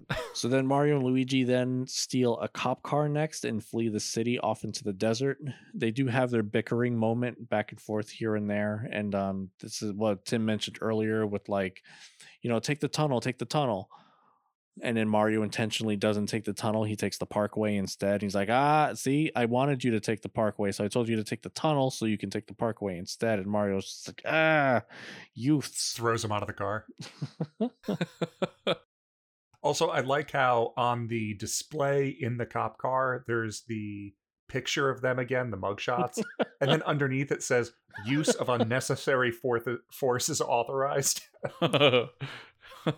Since they left the part, they steal a cop car, they flee the city, and they drive off into the desert. So since they left the power grid of the city, the cars are, I guess, like some weird electric thing because of like all the sparks coming out of the engine. Yeah, they're like a streetcar. Yeah, I don't know. I'm not going to explain how the science of it works, but when they go into the tunnel, they are now off the power grid to the city, so the brakes stop working too. The tunnel the tunnel that they're driving in runs out of tunnel, and then they end up just kind of like driving into like a chasm of a canyon. They hit Lance Henriksen. Yeah, right. It plunges them to the death. They scream. The car explodes. Roll credits, and then it starts up again. They hold hands as they plunge. But at as the stinger for the end credits, it's like the Mario the level screen comes up, but you see like it goes from like 3 lives to 2. Then all of a sudden they both wake back up in their Brooklyn apartment. Oh, what the hell, Mario? Do you think they could make this movie in like a I guess today you would have to do it like a Free Guy. Did you see the movie Free Guy? Yeah. Mm-hmm. I feel like you'd have to do it like that, or it's like a virtual world, maybe. I don't know, or something. You need a gimmick to make it, because this it's too outlandish. I think as far as I don't know. I just was trying to think of how it would work today, how they would make this today. Probably like CGI. I mean, you mean the one that's based on the game? Get a bunch of famous actors to voice characters. I just mean if they were going to adapt it to live action. I don't think they ever could. I mean, it's so wacky. You'd have to give it a gimmick, and they tried in this movie, but to varying degrees of success, depending on if you like it or not. Because I mean, like, I'm amazed that like the Super Mario Brothers Super Show, like that worked. I don't know how, but it did. It was outlandish enough, but it was still based on reality, you know? The cartoon elements or the live action? The live action bits, not the cartoon. Yeah. I haven't seen Yeah. the live action bits in so long, and I don't know if it's going to be jarring for me to check them out now. Fuck you, Luigi. Oh yeah, doesn't he say that? It sounds like it. It definitely not, but it sounds like it. Dean, there's a lot of things Anyway. that you hear incorrectly No, but as that a much is- worse version. That was like presented as that, but then the more I listened to it, I was like, no, he's not saying that. But it definitely sounds like this is a You cut this out. This isn't interesting. Sorry, I didn't mean to derail us from. Well, you gave me the Where you opportunity to add the Mario. It doesn't look good though because it's tiny, but it now exists. We have a new emoji. Join our Discord. I'm leaving this whole tangent in. See the Mario emoji we just created. So they really do scream, but just as they're about to die, the fungus grabs the car and bungees it to safety. We head back to Koopa and Lena, who's played by Fiona Shaw. They're having Andor's mom. Yeah, Andor's mom. They're having a mud bath. Spike and Iggy bicker back and forth, spiting on just how they're just flat out idiots. And then here's where Koopa orders them to wait outside while he orders Lena to grab the princess. Lena ends up going into the holding cells where the kidnapped girls are, looks for Daisy, and here she reveals to Daisy that she's actually a princess and that Daisy needs to come with her. Lena absolutely hates Daisy throughout this entire movie. For some reason, I remembered it completely differently, and I was like, oh yeah, we find out that like she's gonna help Daisy because she was it, and then I'm like, oh no, that was Iggy and Spike. Like she will try to murder her multiple times. Yeah, and the only parts that she does help her with is just because that's the next step to her Lena's ultimate goal. Not that she's being nice because she wants to, it's just because she needs to in order to get to the next step.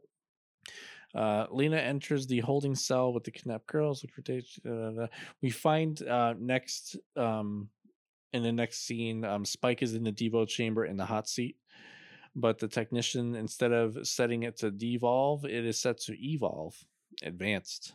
And Koopa wants their brains larger because if they're not as stupid, maybe they'll actually get the job done. I do like how they go from like just kind of gruff street talk to like, how peculiar. Our not so benevolent dictator, you know. Yeah, I do like the smarter Iggy and Spike. He spits out like this huge math equation. He's like, do you know the answer to Square this? No. Yeah. And then he's just eloquently answers it for him. Why doesn't Koopa make himself smarter? He doesn't have to. He's perfect. Quick clip. Lena mentions the importance of the rock to Daisy, and she understands now on why it's needed so much. To get the WWE and Dino-Hatten? They did. People's eye That was a round all. really bad joke. Sorry. This Sunday Raw at Bullet Bills. See, you like Stone Cold, but The Rock, he's the people's champion. Be funny if People's this is champion of Dino-Hatten. if this is where the Rock got his name from. He keeps saying, "I want the Rock." Like, man, maybe that's it. He's just standing there in his black turtleneck with his gold necklace and fanny pack. Like, yeah. Light bulb goes off. Or unless it's not I want the Rock, it's I want a rock. Then we cut and D. Snyder. comes in. Yeah. I got it. The man said he wants to rock. Guys, you remember that song that I said I couldn't find the hook for? Well, listen to this.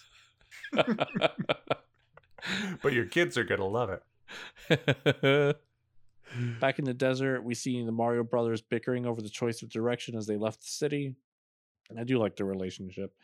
Because it's like funny bickering. It's not like Mario's trying to strangle Luigi and stuff. Yeah, it's not like they're actually fighting where they wouldn't side with each other, but it's like brotherly annoyance. Yeah. It's like as soon as there's a real problem that comes up, we're both back on the same side, but for right now. Yeah. Lena brings Daisy to Koopa, and Lena clearly hates Daisy, especially in this scene. That's where you can see it, and Koopa mocks her a little bit for it. I imagine this is how Leonardo DiCaprio greets his new girlfriends. This interaction here Koopa has with Daisy. Every girl remembers the first time they kissed a lizard. Oh, and that tongue thing he does afterward. Yeah. Oh, jeez. Because Leo's one of the lizard people. Now I get it. Now I'm picking up what you're putting down. I led myself there. It's not where I started. Nobody gives you a map, Dean. You got to walk your own path. Daisy's sent to a waiting room, where the next video game cameo appears with Yoshi, where I think a citation needed. I think 1/3 of the budget went to. Yeah, that animatronic isn't half bad. Like when they show it standing there and moving, just standing there, it's looks pretty good. Yeah, I feel like he's the best part of the movie in terms of production value. I think to this point, it's the best animatronic dinosaur I'd seen. Yeah. But that would last for 20 more days. Yeah. Wowie, wow. I wonder if they used this as a reference at any point. What do you mean? I can imagine Phil Tippett and Dennis Muren looking at the Super Mario Brothers movie, trying to kind of reverse engineer it so they can apply it to Jurassic Park. Saying, guys, you got to hurry. The movie comes out in a month. You should probably start on all these dinosaurs. I could just imagine, after this comes out, they work on it, they do the Yoshi puppet, and then 20 days later, it's just Jurassic Park starts, and the dun-dun, and then smash cuts to this Yoshi puppet in the trash can outside.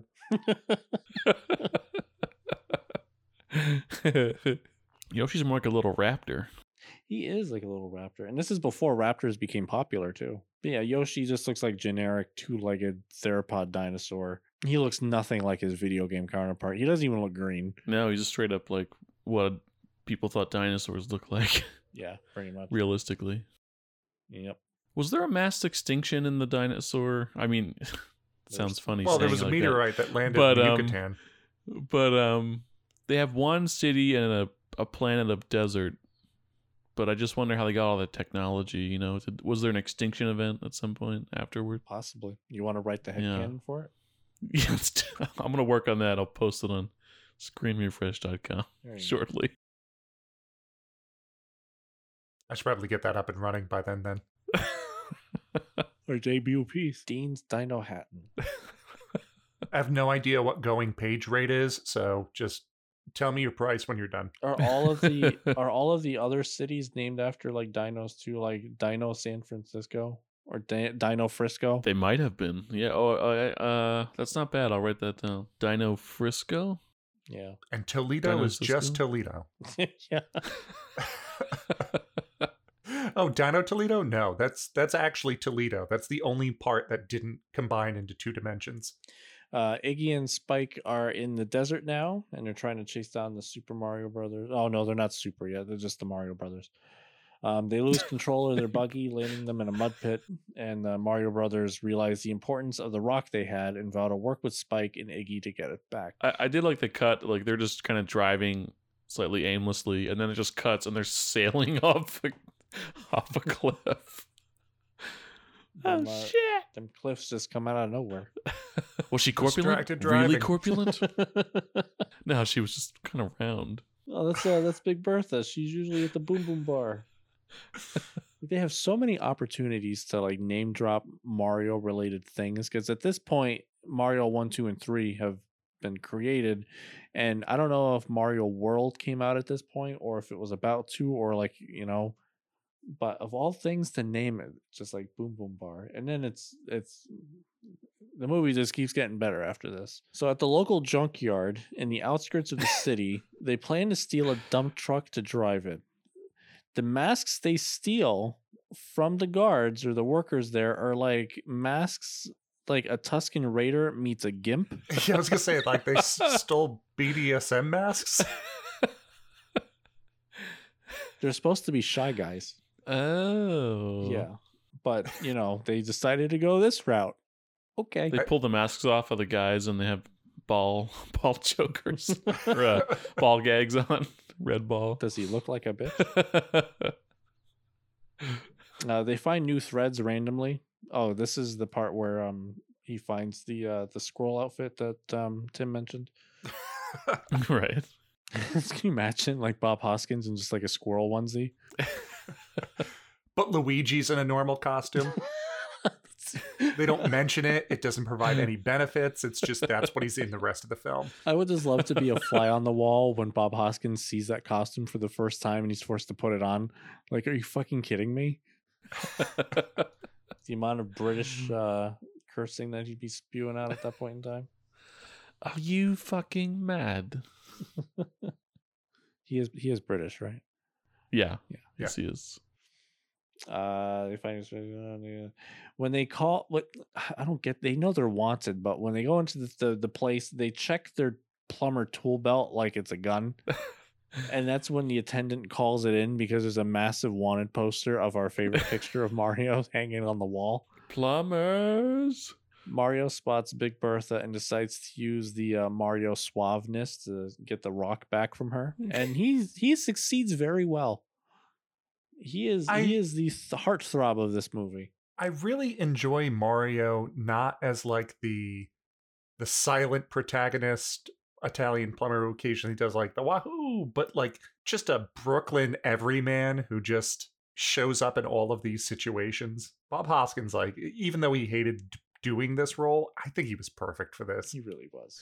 It's funny, the covers in this scene, it's like the first one they walk in, it's Love is the Drug by Roxy Music, but it's some other cover of it. The funny thing about using licensed music in an alternate dimension, it's like, oh, so they wrote this song independently of themselves too?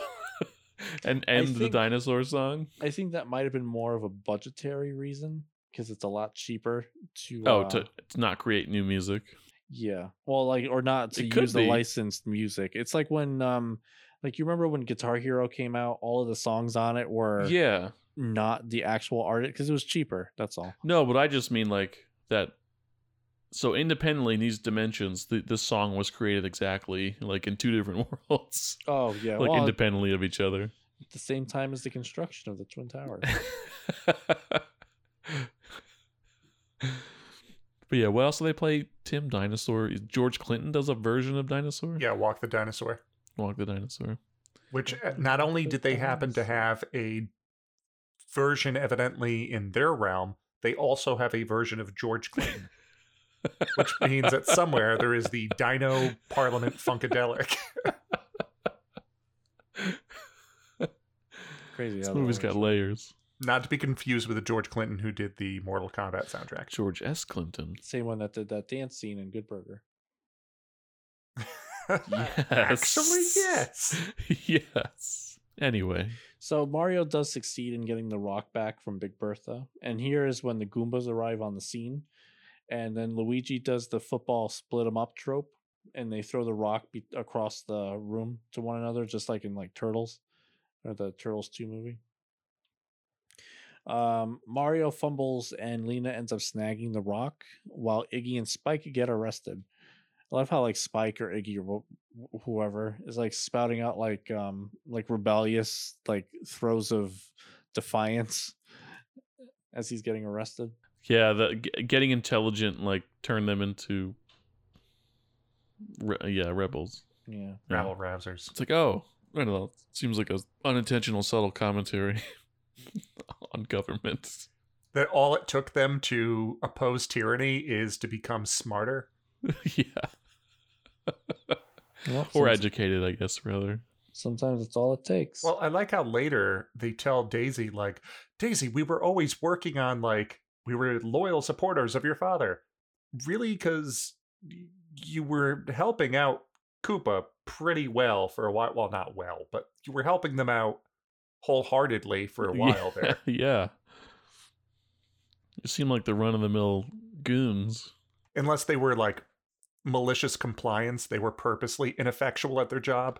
They knew 5 times that it wasn't Daisy. It's a long con. It's like we have to kidnap the right one this time. If we don't, he's going to kill us. Yeah, like we wasted as that was much the time as we subtext. can. Like they said, the rebel who fights and runs lives to fight another day. So speaking of running, while Iggy and Spike are getting arrested, Bertha helps Mario and Luigi escape and hold off the Goombas. They go into like the coat room and you see her just deck the egg sucker woman. Yeah, that is, egg sucker, sure. Yeah, that's the one. And here we see them put on the Thwomper boots for the first time, and she instructs like you got to put in the bullet bill cartridges into it. We'll click your heels together, and then they super jump out of the bar and onto the street. And her and Mario and Bertha make out with tongue. Oh yeah. Yeah, it was weird that it's like for a movie that's 100 and like whatever minutes that they would spend 7 minutes on that. I believe that was a creative choice. The studio was like, we need more romance, so this was their this was the answer. It was uncomfortable that the last 2 minutes, Alan Silvestri's background track runs out and it just goes silent. You just hear like the The wet lips noises. smacking. Yeah, the wet noise. On the Foley stage, they just opened a jar of mayonnaise and he just shoved his hand in there. Oh, That's what man. That's what Just, they just used. two sound guys just make it out directly in front of a camera. Oh man. I mean, a So- microphone camera. They cross the street, and then Luigi sees more toys that are being given to them by the fungus. And this time, he does take the bomb, and then he puts it in his pocket, in his tool belt, and then he kind of just we never circle back to it after. Right. Yeah, never used again.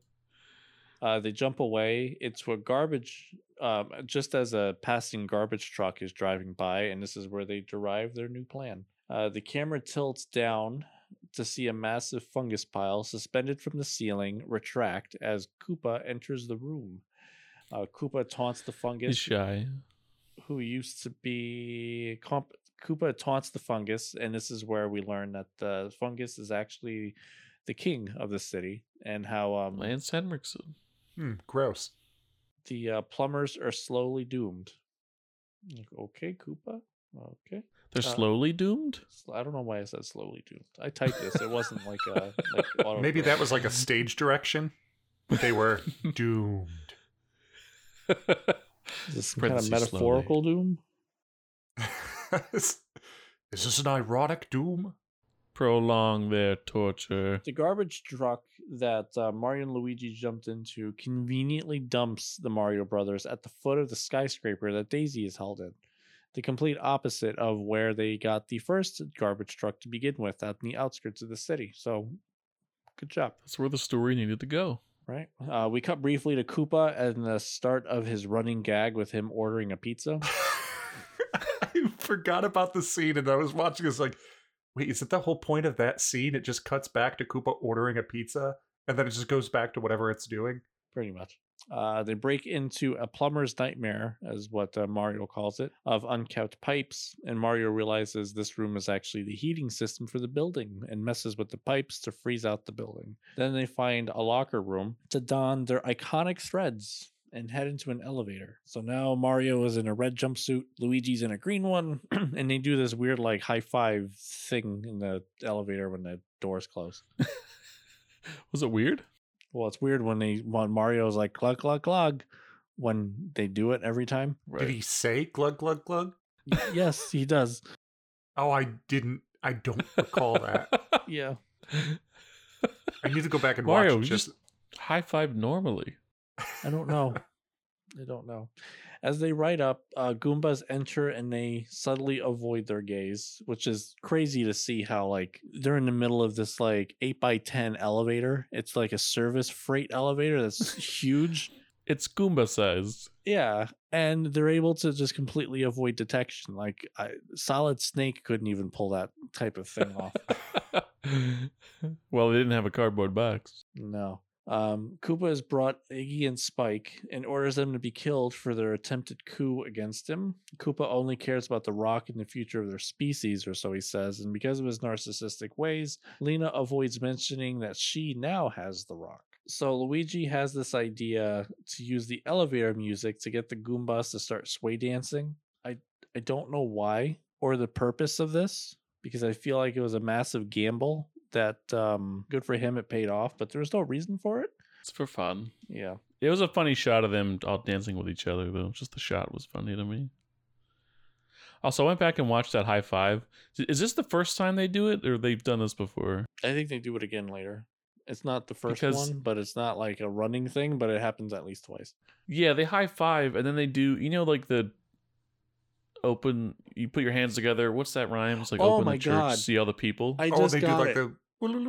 No, well, I don't understand the high five thing, but the glug glug glug is the sound of them going up the pipe. I was just going to comment on that, too. That's thrown in there after the fact, because neither of their mouths move. Oh, really? Yeah, but that's a good observation. Oh my God! Like Mario, with seriously. the new threads, my psychic power grows. We can speak using only our minds. But yeah, they put their hands together and like they bend their Well, fingers. they do almost it like they're gonna hold earlier. hands. Yeah, they do it earlier when they steal the cop car and they end up like Oh, okay. escaping and the other car blows up behind them. They both like high five and then do that. Also, GoldenEye, the game, stole their alarm sound from this elevator scene. Did you notice that? Yes. I Really? didn't. Must have been like a stock alarm. Now I got to find out where this alarm originated. If it's not, And by if the it wasn't rights. from GoldenEye. Yeah.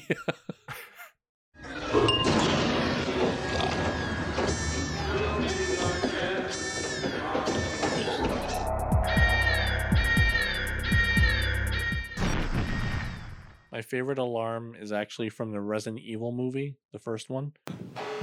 Ooh, I wouldn't know that unless I heard It's a very nice alarm sound. It's been years since I saw that. I don't know if I'd recognize it. If we had to rate our top on the next rule of thirds, our top alarm sounds. Yeah.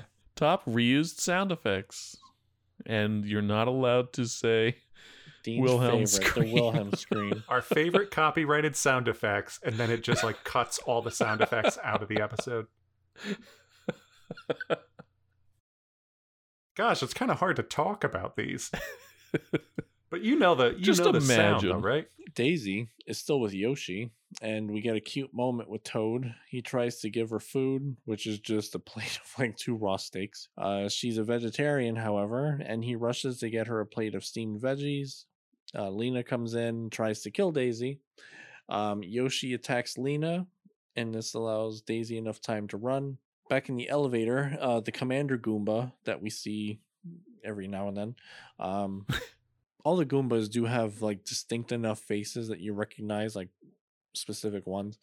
The commander guy, or like the lead head platoon one, snaps the elevator Goombas out of their dance trance. Meanwhile, Mario and Luigi are still in this elevator. too. copyright pending. Copyright pending. Dance trance. Daisy runs into Toad carrying a plate of steamed veggies.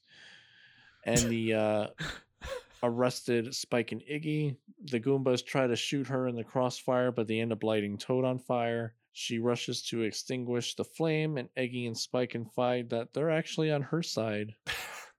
Now they are. Now they are.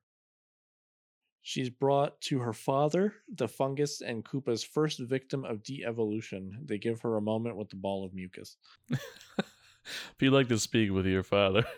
It is disgusting what they did in that room. What if we find out that like all this time Koopa is not the worst ruler Oh, it's here? actually him. Yeah, it's not the devil you... That No, not the devil you don't. Yeah, that they're like, yeah, we've been helping your father, and then all of a sudden the thing like prolapses out and just like grabs onto Iggy and sucks him up through. Don't say prolapse on this show ever again. Yeah, that would have been a great Act 3 twist.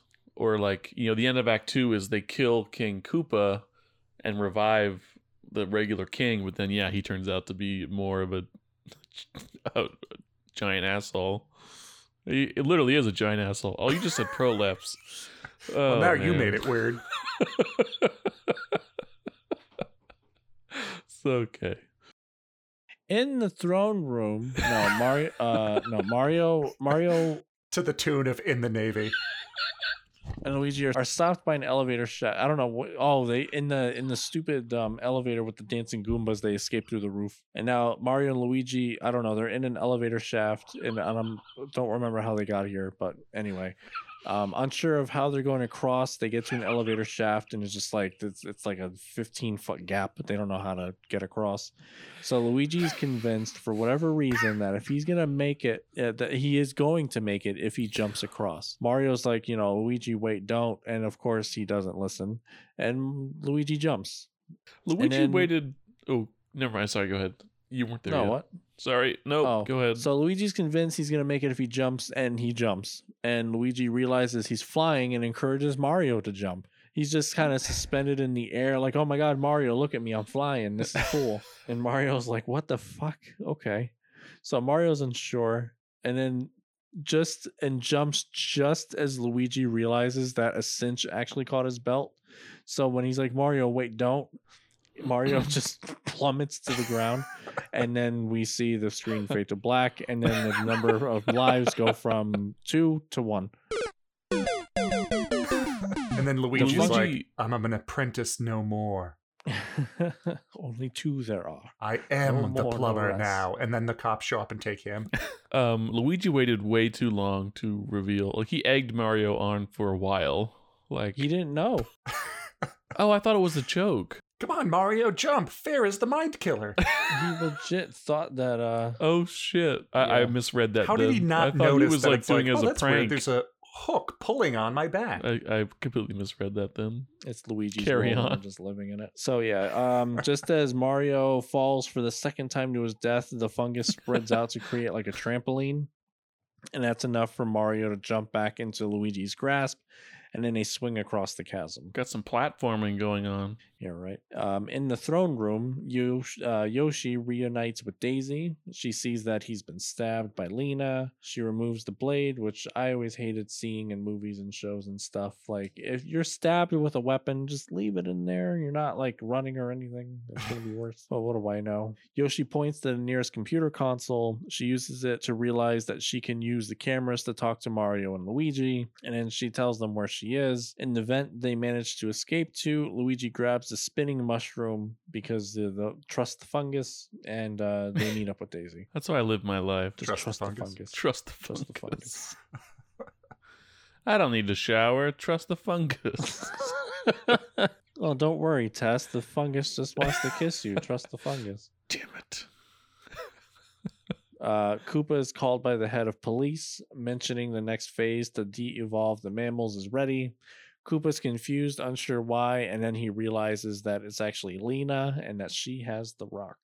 Daisy explains that the fungus is actually her father and tells Mario that his girlfriend Daniela was kidnapped too. Mario rushes to rescue Daniela, but Koopa captures Daisy and Luigi. I really like the bit with Mario with the rest of the kidnapped girls, because I feel like I like the character of Princess Peach, like not in the movie, but just in general of Mario stuff. But I really like that Mario's love interest is just another working girl from Brooklyn. Mm-hmm. She had a good head on her shoulders. She wasn't annoying or like... It's like she helps out. She does what she can. And then I like how it's like, you're the missing girls from Brooklyn. Well, except for Angelica. She's from Queens, but she's all right. Did you notice the background images of when Lena was entering that like cabinet thing, or like the cave entrance? Yeah. And then when she gets kidnapped, like the head of police stops her and gets the rock back. So as she's walking into the cubby entrance thing, there's a sign next to it that says "Litter here, do not use trash can."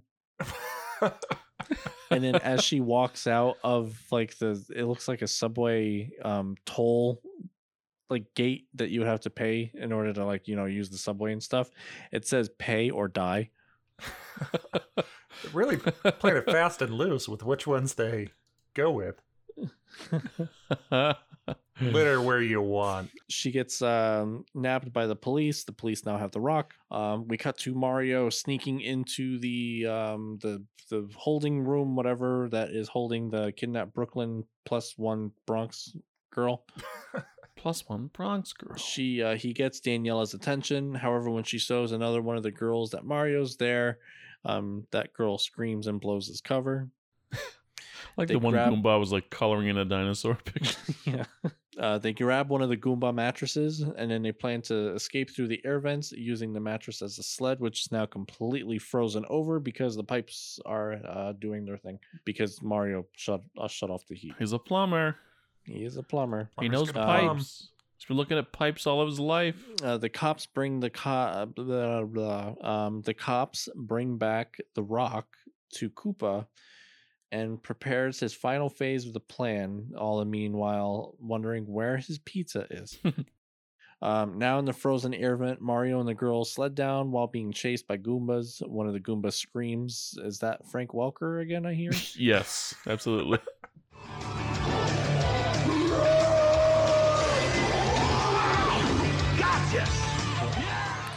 Mattress flies through the air once it hits the end of the vent and almost colliding with Koopa himself. Everybody, all from the good guys anyway, everyone's reunited as Koopa's pizza arrives while he holds them all at gunpoint. Yeah, I like the radio guy. It's like, "Sir?" He's like, "Yeah, your pizza's here. Not now." Yeah, that was good. So while Koopa's monologuing here, Luigi slips a bullet bill into Mario's hand, and because they're pressed against the Thwomp display, he uses the Thwomp boots he's pressed against as projectiles against Koopa. He pushes Koopa onto a suspended platform or something. And while Mario swings and climbs onto it to get the rock from Koopa, Koopa spits out the rock and it lands into Lena's hands because he was holding it in his mouth like a string or whatever. The shot of Lena next is funny. Yeah, I like how she gets electrocuted trying to get this rock. She got the Bride of Frankenstein gray streak in her. Yeah. I just imagine the actress they're like, action. She's like, just has to do the electrocution. Don't worry, we'll do it in post. So Mario fools Koopa here by removing his shoelace and holding it in his hand to mimic the same way that the meteorite fragment looks. And Koopa gives chase while Luigi and Daisy chase after Lena. Lena makes it to the meteorite piece that's actually in the ground, and she's trying to shove the shard fragment in, and it's giving resistance of power, but it kind of looks like you're trying to connect two magnets with the wrong polarities. So there's it's repelling it, but she's trying her hardest to push it in. Don't prolapse the dimensions.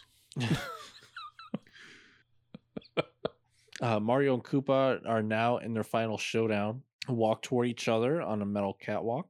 Mario removes the bomb that Luigi found earlier in the movie, and this is where onlookers just freak out at the sight of the tiny little wind-up bomb, but it slips through the grates of the catwalk when Mario puts it down on the ground after winding it up. And I like how the wick on the top lights up too. That was fun. Sparking. Right. Yeah. They could have released those as merchandising. Prop. Yeah. Yeah. Yeah. I like it. That bomb was made from those are real toys. They're designed like that with the feet that move. Yep. Like how it has the Reebok cameo. So in an alternate reality, there's also a company that decided to get created named Reebok. Which it was Reebok, but then didn't it also have the Union Jack? Yeah. Or not the Union Jack, but the British flag, whatever it's called. Yep. So there once was a British country. Which means Dino-Hatten also had to fight for independence from Dino Britain. Let's write a whole.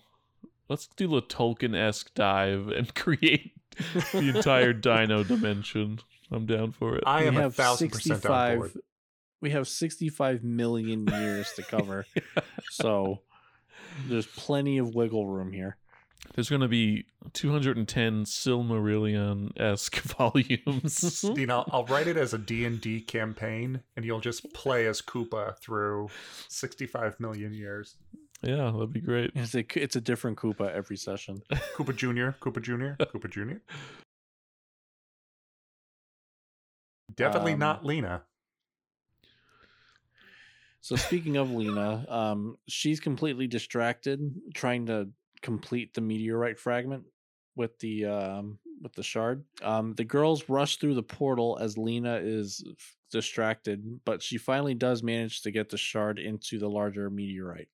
But the sheer power of that launches her into the wall, killing her instantly, and it like fries not only her skeleton but also her hair into the rock. Yeah, it's like she not only gets turned to a skeleton, but she straight up gets blasted to the point where her skeleton fuses with the stone itself. Mario Koopa are face to face, but Mario's bluff with the shoestring in his hand fails as they start merging worlds. You're not going to mention Luigi's terrific line after watching a woman literally get turned to a skeleton? Man, she really makes an impression. Somebody died. Koopa and Mario merge into our world. Koopa grabs the Devo gun that one of the Goombas had and shoots Scapelli into an ape. Which is weird because it's like everybody starts cheering and laughing in the crowd, and it's like you just are witnessed aware, a man like yeah, that this is real. This is not a magic trick.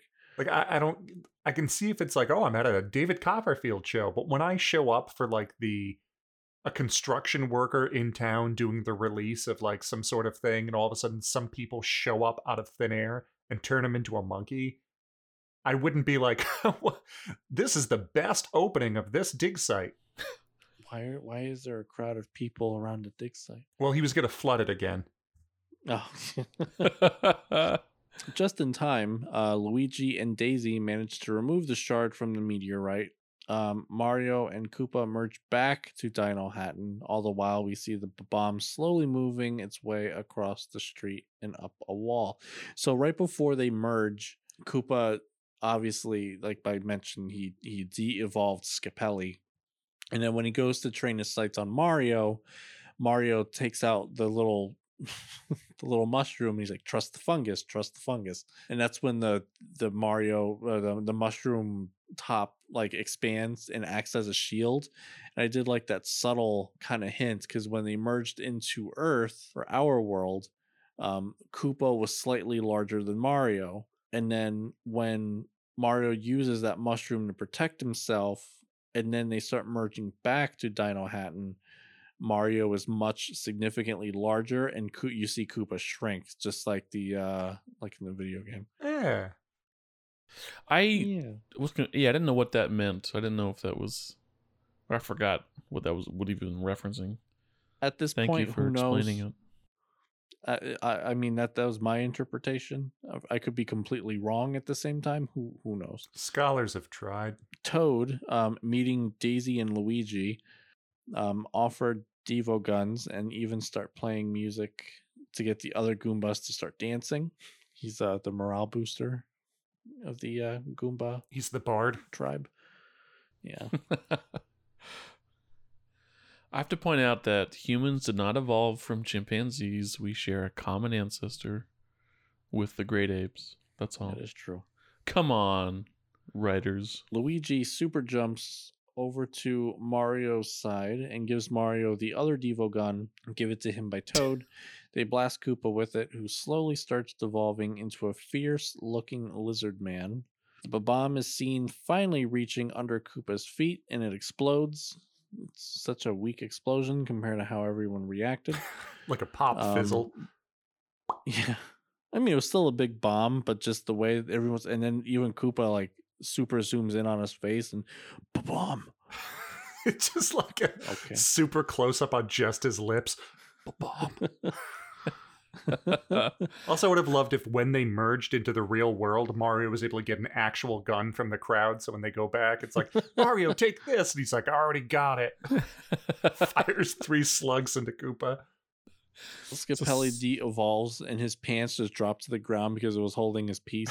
the one without the serial number that was, filed off. Mario shoots him 3 times, then wipes the handle off, and they drop it into the trash compactor. He gives it... I don't think they have dino forensics here. I think we're safe. Gives it to the fungus, just like absorbs it and takes it away. Trust the fungus. It comes down and just sucks him up too. when the bomb explodes, Koopa's launched high into the air, and then he lands in the same suspended platform as it was before. And then this is kind of like an homage to the video game as well. Koopa, now a dinosaur, roars at Mario and Luigi as they finish him off by blasting them with the Devo guns on full. Koopa then kind of de-evolves, another like CGI effect. Because it goes from like a horrendous looking like puppet to that CGI morphing thing, because it like shifts between different forms and then just devolves into that primordial sludge that I mentioned before. And then the crowd start cheering as their dictator is finally killed.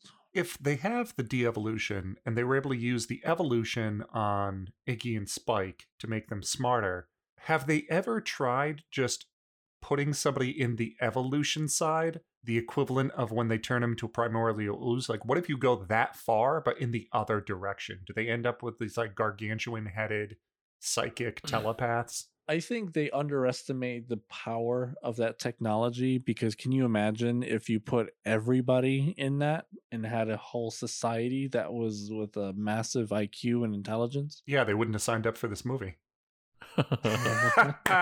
No, I really enjoyed it though, but it was there. Why did Lance Henriksen on Fungus? Because he'll take any paycheck he can. Not like they paid to use his face. Not why Lance Henriksen specifically, just why, how, and why didn't you do that earlier? And why did none of the Goombas was Koopa change? magic?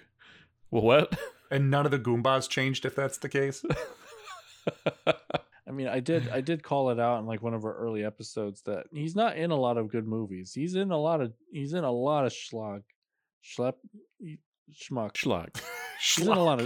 a lot of bad movies. Schlock, that's it. Funny enough, listeners, English is my first language. But no, he really is, and it's just seeing him in this is almost distracting, because it's just, why are you here? But yeah, Luigi and Mario. Should have gotten Alec Guinness to do that part. Sign my Super Mario DVD, only if you promise to never watch it again. He was alive at this time too, huh? I wasn't sure, but I thought maybe. In this world, he actually was able to, like, that was the last movie he watched. No wonder why he died. Mario and Luigi super jump onto the top level of the catwalk while the crowd cheers, removing traces of Koopa from like the billboard signs and stuff. Immediately start painting over it. Yeah. We see a T-16 Skyhopper fly through the air. Then we see some fireworks being set off over Cloud City. We see stormtroopers being crowd surfed and statues of Koopa toppled over in Coruscant Square. Even the king is back. He evolves back into his human form. But as Dean mentioned, why? Yeah, maybe there was another plot point missing, cut maybe out somewhere. Koopa had a kill switch hooked up to his heart. But why would you want a kill switch hooked up to your heart that would bring back your enemy? You played a good game and outlived me. I don't wish you guys harm. I just want to do this bad shit while I'm around. You only get when one I'm life. gone, you can have it back. Yeah. Mario and Luigi rush back to the portal, and with Daisy's aid, she reopens the portal for them to go back. Luigi tries to bring Daisy with them, but she must stay behind to see her father and see where she truly belongs. The two kiss their goodbyes, and they head back through the portal. Luigi hits her with a wrench, and they drag her back through the portal. You're not thinking straight, Daisy. We see a caption that says 3 weeks later, and then Daniela's cooking dinner with Mario while Luigi's seen moping as he watches Miraculous World. The show mentions on how the Mario Brothers saved the world, and perhaps we should call them the Super Mario Brothers from this point forward. We hear the door knock, and then Daisy bursts through the door, battle worn, armed to the teeth. You see bullet bills strapped to her chest. 1,000-yard stare. Yeah, she tells them that they need to go with her. They grab the tool belt ready for round 2. And that is the sequel that never paid off. The end. What went down in Roll Mushroom credits. Kingdom in 21 days? They overthrow a ruler. Koopa's dead. Lena's dead. It seemed like everybody else was on their side. Iggy. Oh, no, they actually have a follow-up scene, but I was going to say their super intelligence leads them to... Oh yeah, I forgot about the stinger. Yeah, there's a at the stinger. end. Does anybody want to say it or? Nope. Okay. The end. Nope. Go watch the movie and stay after the credits. You can't find it on streaming, so good luck. We'll send you a link. No, we won't. We don't have that. Well, we do, but it'll get shut down if more than like 20 people access it. Oh. We'll rent a theater on the East Coast, and Dean will rent a theater on the West Coast. And we'll put it on a thumb drive and play it at both locations. And we'll say special screening the Super Mario Brothers movie, but we won't say which one. We'll say, I Was a Teenage Mammal, XXX. It will air at 7 o'clock and 9 o'clock. That's what you should do with the posters on these, Nick, is just pull weird frames from the movie. Like, what? That's in that movie? Yeah, I'm going to use the Mario one. It Fine. should just be like, for Willow, it should have been that one clip of when they used the dummy on the sleigh ride.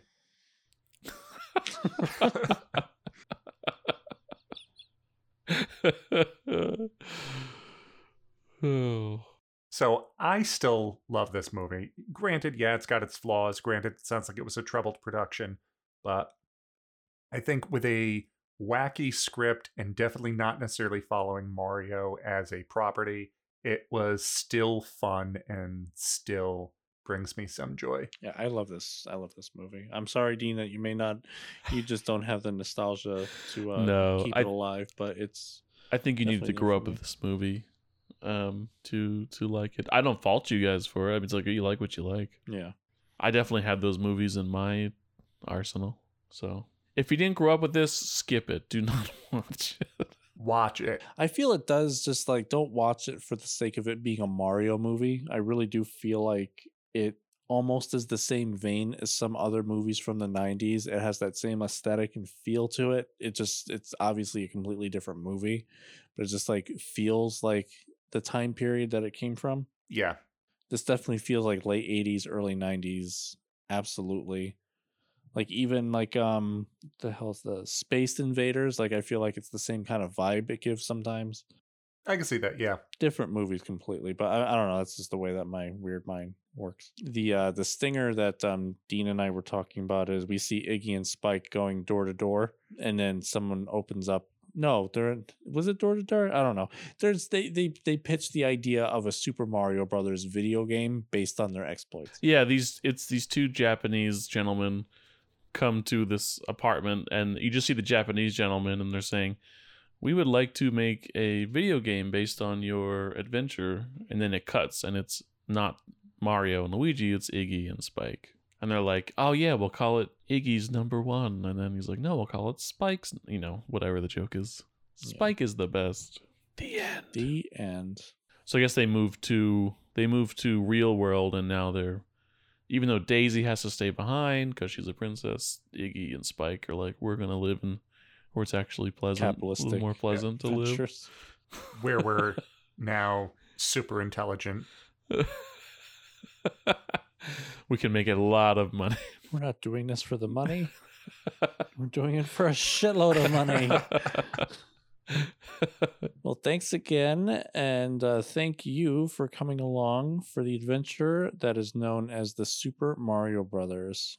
As always, you can find us on Twitter, Facebook, Instagram at Screen Refresh, or email us your own movie memories at screenrefresh@gmail.com.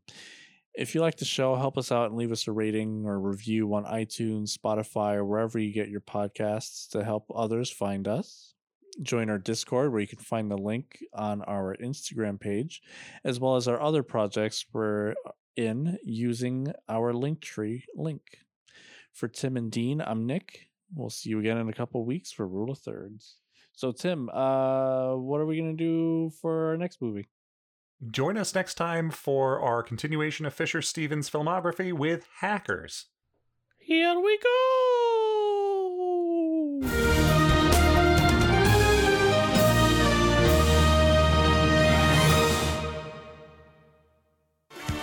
the throne room. In the throne room.